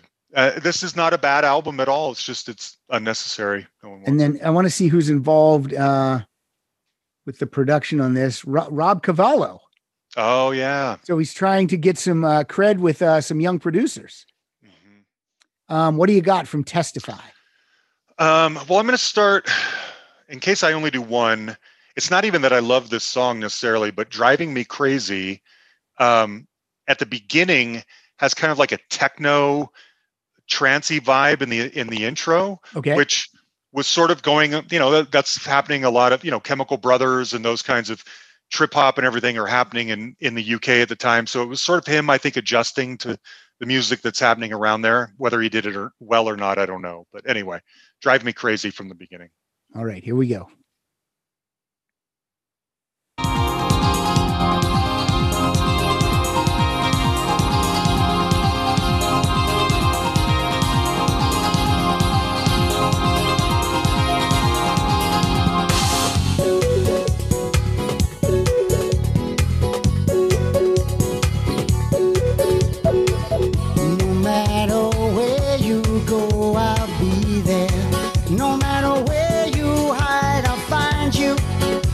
They're looking through the window, watching everything you do. There's no escaping me. I'll be like your worst enemy. Right behind you, every place you run to, I'll be there with you. 'Cause being without you is driving me crazy. Oh, I just don't know what to do. 'Cause being without you is driving me crazy. 'Cause all I want is you. Yeah, 20 years earlier, that's a hit. Yeah. And it is him adjusting to the kind of trends of the time. It's not bad, but Testify gets lost in the shuffle. Tim Pierce plays guitar on this entire album. Pretty amazing. I wish I could do Tim over. I had him on the show, and every question I asked him, he didn't really remember what he had done. And I don't know if he really didn't remember, because it was like an assembly line for him. I mean, he's playing hundreds of things a day, and he doesn't know which part ends up on which song and all this kind of stuff. Yeah, true. Or if he just didn't want to get into it with me. And it was kind of and he's a really nice guy, super nice. I couldn't get any good stories out of him because he couldn't remember anything or didn't want to remember anything. I've been starting, and this will be before what the audience hears. I've been starting usually by asking them, what question are you sick of? And that kind of has been loosening them up. They go, oh yeah, please don't ask me about this. I'm tired. And I'm like, and sometimes I'll say, oh, I was going to ask you that, so I'm glad. Or I'll go, I was not going to ask you, whatever I feel like telling them. But I was just going to jump on something that you just said. I forget. About Tim Pierce not remembering anything. Yeah, I forget. Or not wanting to remember. Okay. Maybe I'll remember while we hear this song that no one has ever heard before in a public forum. It's a song, and I don't even know how it goes. I don't know it at all. It's called "It's Not Too Late." It's not too late to stop listening. Quietly knocking on her door, he patiently stands waiting. Oh, she hears him. She sits steadfast in her chair. Somewhere out there never seen, her hopes and dreams lie waiting. Until she finds an answer, she won't be going nowhere. For her, it's not too late. It's not too late. Again, if this is on face value, maybe you love it. I know what I was going to say. Maybe Billy Joel had the right idea when he stopped making new records. Mm-hmm. Mm-hmm. Maybe that was smart. Well, Phil basically did that too, other than the next album, which we'll talk about, which is such an oddity. He basically stepped away too. And again, going back to Robin Williams, when Robin Williams felt unloved and bogged down by his inner demons, he decided to kill himself. When Phil felt that way, he left for Switzerland and never came back, for 20 years. I think the way to go would be to go to Switzerland. I think so too. Because Phil could still come back if he wanted to. Yeah. I don't know. Well, and similarly to both of them, once they're gone, you start realizing that you miss certain things about them. Yeah. Now people love, oh, Robin Williams was so funny. I miss his movies. Well, you weren't going to see them anymore. You were kind of sick of the shtick by that point, Yeah. And similar with, we weren't paying attention to Testify. We didn't want more Phil. No. We'll play one more, and we'll play yours because I think this was the single. Oh, okay. I didn't even know that. Wake Up Call. All right, let's hear it. Get out about and shout it. Tell them all you're dressed and on your way. Oh, there's absolutely no doubt about it. This is your wake-up call. You're gonna miss it all.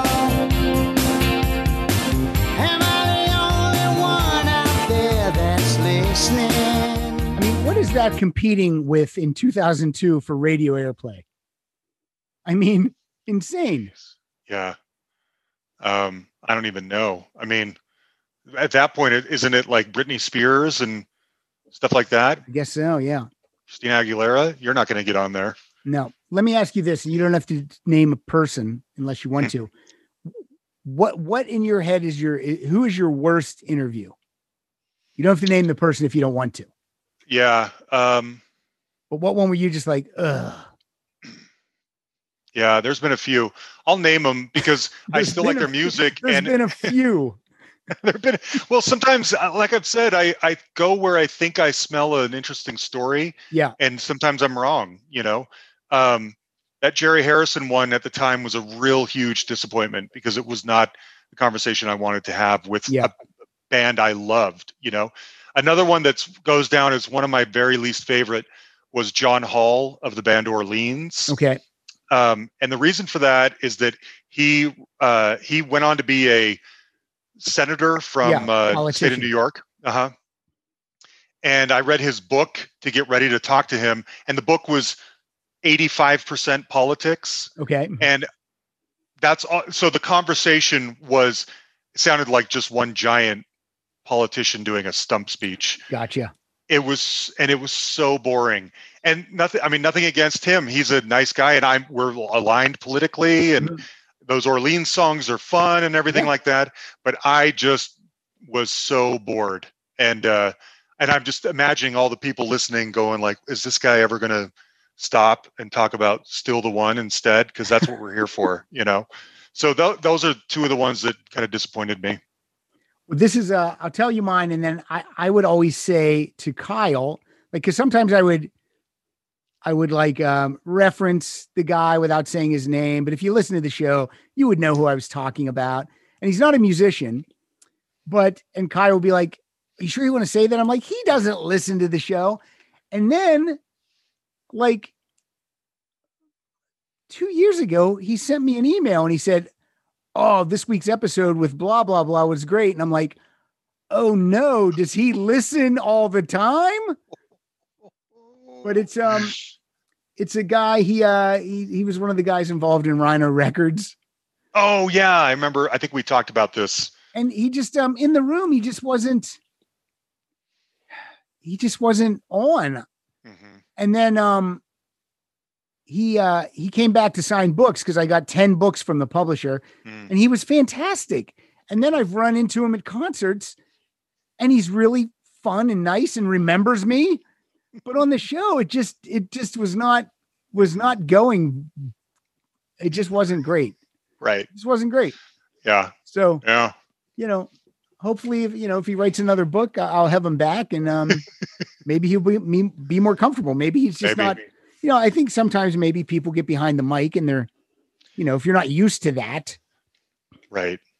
I don't know. You would think people, if you're selling something or you're creating something, whatever it might be, don't you want to talk about it? Don't you get excited to talk about it? It's just weird to me.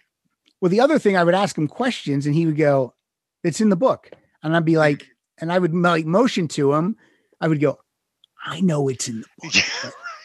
And then at one point I just had to say, but then we cut it out. I go, look, I know it's in the book, but I want you to tell it. And I want people to, you know, Yeah. I go, you know, and I didn't read the book, John, but I was just like, I can't read a whole book before someone comes on. I try. Do you really? I try. I flip through and I'll find points and then I'll reference it as if I read the book. Yeah. But yeah, I'm like, you know. I know. Sometimes people come on and they have a book and I didn't know that until just before getting ready to talk. And I'll even say to them, I pride myself on always reading people's book before they come on. I didn't get a chance to read yours.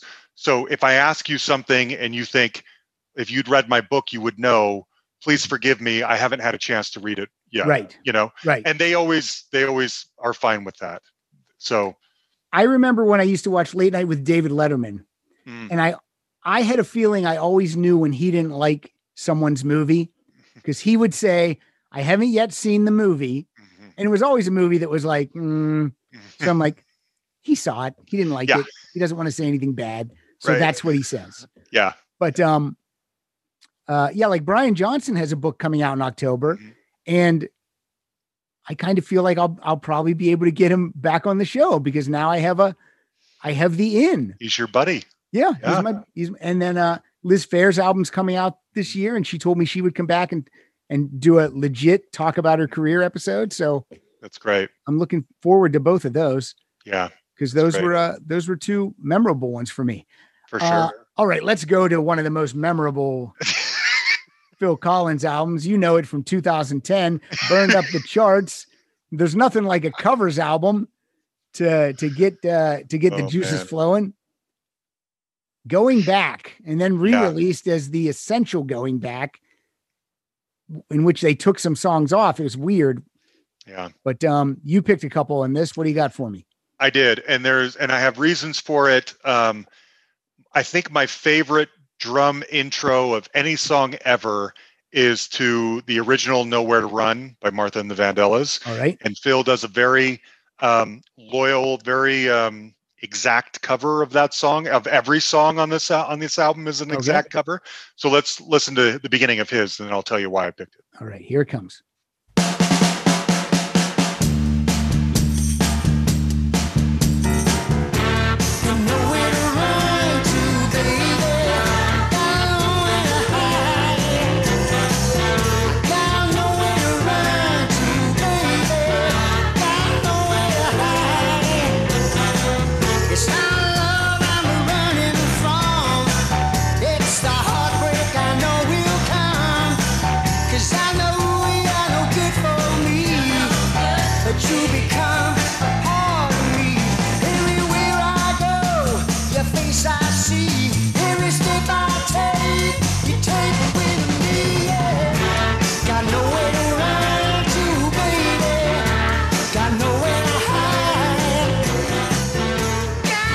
When Phil Collins covers these songs, he does a great job. He does. I'm torn on this because, like, for instance, his version of You Can't Hurry Love is probably my favorite version. I still think of that song as a Phil song because that was the one that I remember singing that on Solid Gold, and that was what turned me on to Phil. And this, to me, is an album that you do when you're rich enough to do whatever the heck you want. Yeah. And so he just figures, I love Motown. I play the drums. I'm going to make an absolutely 100% faithful cover album of my favorite Motown songs. And it's almost, I was thinking about that remake of Psycho that was shot for shot. Right. And this is almost worse. This is not worse in the sense that it's bad. It's not that it's bad because these songs are so bulletproof. If you're going to do them exactly, you can't screw them up. But it's almost as if you watch Psycho and they've superimposed Vince Vaughn's face over Anthony Perkins' face, or Anne Heche's face over Vivian Lee's face, or Janet Leigh's face, instead of remaking the movie. It's so exact that it's like, why? Why would you ever reach for Phil Collins' version of Nowhere to Run over Martha and the Vandellas? You never would, That's, it's so funny because I just watched Psycho 1 through 4 over the past couple of weeks. And and the remake is the next one on my list. Even though I've seen it and I don't like it, I've only seen it once, so time to watch it again. This is just what you do when you can, because it might be fun for you. And but I got to say, have you ever been to Motown? I have not. Yeah, I was in Detroit a couple years ago on a business trip, and I had some time before I had to go to the airport. So I went to Motown and did the whole tour and everything. And you go into the studio where they record all those songs, and the mics are still dangling from the ceiling. And there's a picture of the Temptations standing around that microphone that's right in front of you, harmonizing. And there's the piano that Marvin Gaye played. And over in the corner was the drums. And I even asked the tour guide, is that the exact set of drums that Benny Benjamin played on Nowhere to Run? She's like, yeah, that's it. And it's just, you are in a very hollowed space. The entire museum itself needs a lot of work, but when you're in that room, that studio where those songs came from, there's nothing like it. And you walk into like the front office and you sit down like on a couch, and the lady's like, this is the front office. This is Diana Ross sat in that chair right there. The couch you're sitting on, Stevie Wonder sat right there. Smokey Robinson sat in that chair. You're just like, I can't believe that I'm breathing the same air. Right. My tush is touching the same couch cushion that Stevie Wonder touched. Well, John, you know that I've interviewed the first lady of Motown just last week. So I know you did. Congratulations. I feel in touch with Motown. Yes. There was this is similar, although I've not been there. I just saw it on 60 Minutes last night. I didn't know that you could tour Paisley Park. Oh, you can now. Yeah. And I think our friend Craig Smith has done that. They showed your inside friend. He doesn't like me. He likes you. No, he doesn't. It's okay. He loves you. He doesn't. Why doesn't he like you? I have no idea. I don't know. Maybe him and Jerry Harrison have Maybe they've worked something out. But yeah, they showed inside it and it looks amazing. There's they have like doves in like a cage that fly around. I mean, it's pretty neat. They showed inside because they even had still photos of the vault. Wow. Yeah. Because when you take the tour, you're not allowed to take cameras. You have to lock them in because you can't take any pictures. Well, this is for a 60 Minutes expose. That's great. Because there's a new Prince album coming out in that he recorded in 2010. Oh wow. It was and then he just didn't release it. And they interviewed his one background singer and a guy that helped him with production, and they were so cool. Like if you watch the segment, you'd want to get them on your show. Cause they were like, cause the interviewer's like, when Prince was done with his album and he said he wasn't going to release it, what'd he say? And they said, he just looks at you and say, we'll see what happens. And the woman said that she would get a call like at just 3 a.m. and he'd say, you feel like singing? She's like, it's 3 a.m. Yeah, but do you feel like coming down and singing? She's like, yeah, I'll come down and sing. You mean, like, who's going to say no? Yeah. The songs I was going to play, but I'm not. Going Back, written by Carole King and Jerry Goffin. And Going to a Go-Go, which I like, but then I just love the Stones' dirty, nasty, raw version so much that it doesn't compare to this. But you got another song. Well, I'm going along the same lines as Nowhere to Run. Uptight, originally done by Stevie Wonder, is probably my second favorite drum intro of all time. These are two of the greatest songs Motown ever released into the world. And again, it's a perfect song. It's just that it has Phil Collins singing on it for some reason. It doesn't ruin it. It just makes it unnecessary.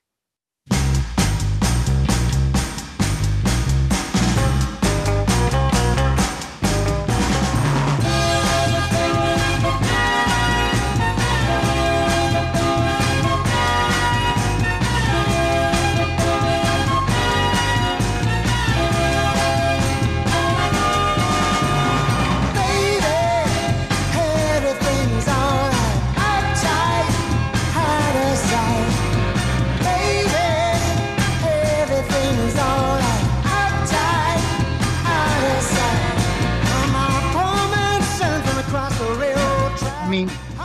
It's like that Paul Stanley Soul Station album. You're never ever gonna reach for that over the original versions of those songs. Never in a million years. You can listen to it and go, oh, I'm happy that he's enjoying what he's doing. And he wrote like 4 or 5 originals in the same vein. And those are fun and interesting, but you're never going to listen to those over the originals. Never.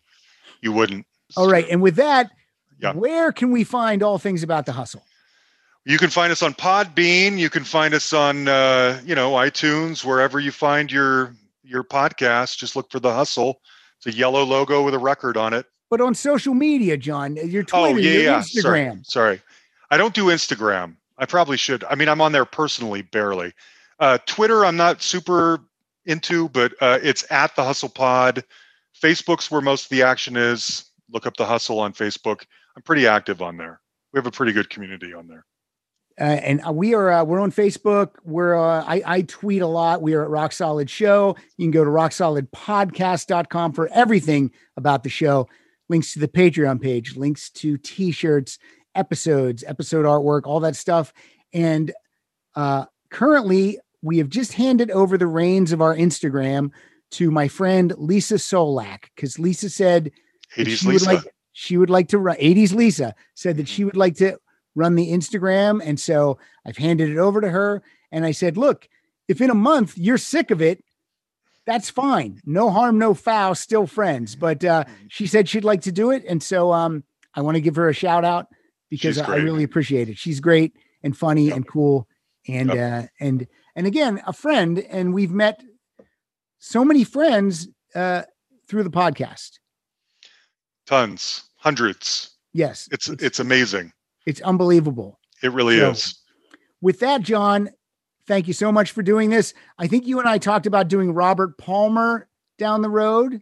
I'd love to. I was on a big Robert Palmer kick recently, and he might be interesting. Whatever you want. I'll talk about anything. I think we might have to split it up, though. Like, I don't think we could do the whole catalog. I think we would have to maybe have a cutoff point and then do the second half down the road. Maybe. It's not as concise as Billy Joel or Phil. There's maybe 12, 13 albums on there. Right. He's but man, there's so many different textures to those albums. Like every album feels different. Yep.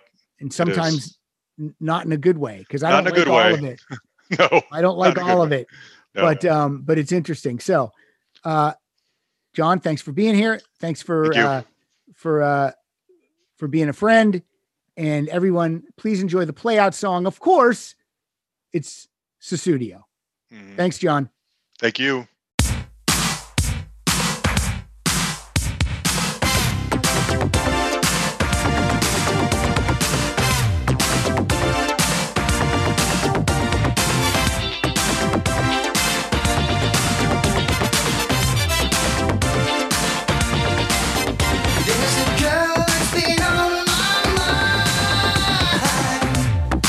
All the time, studio.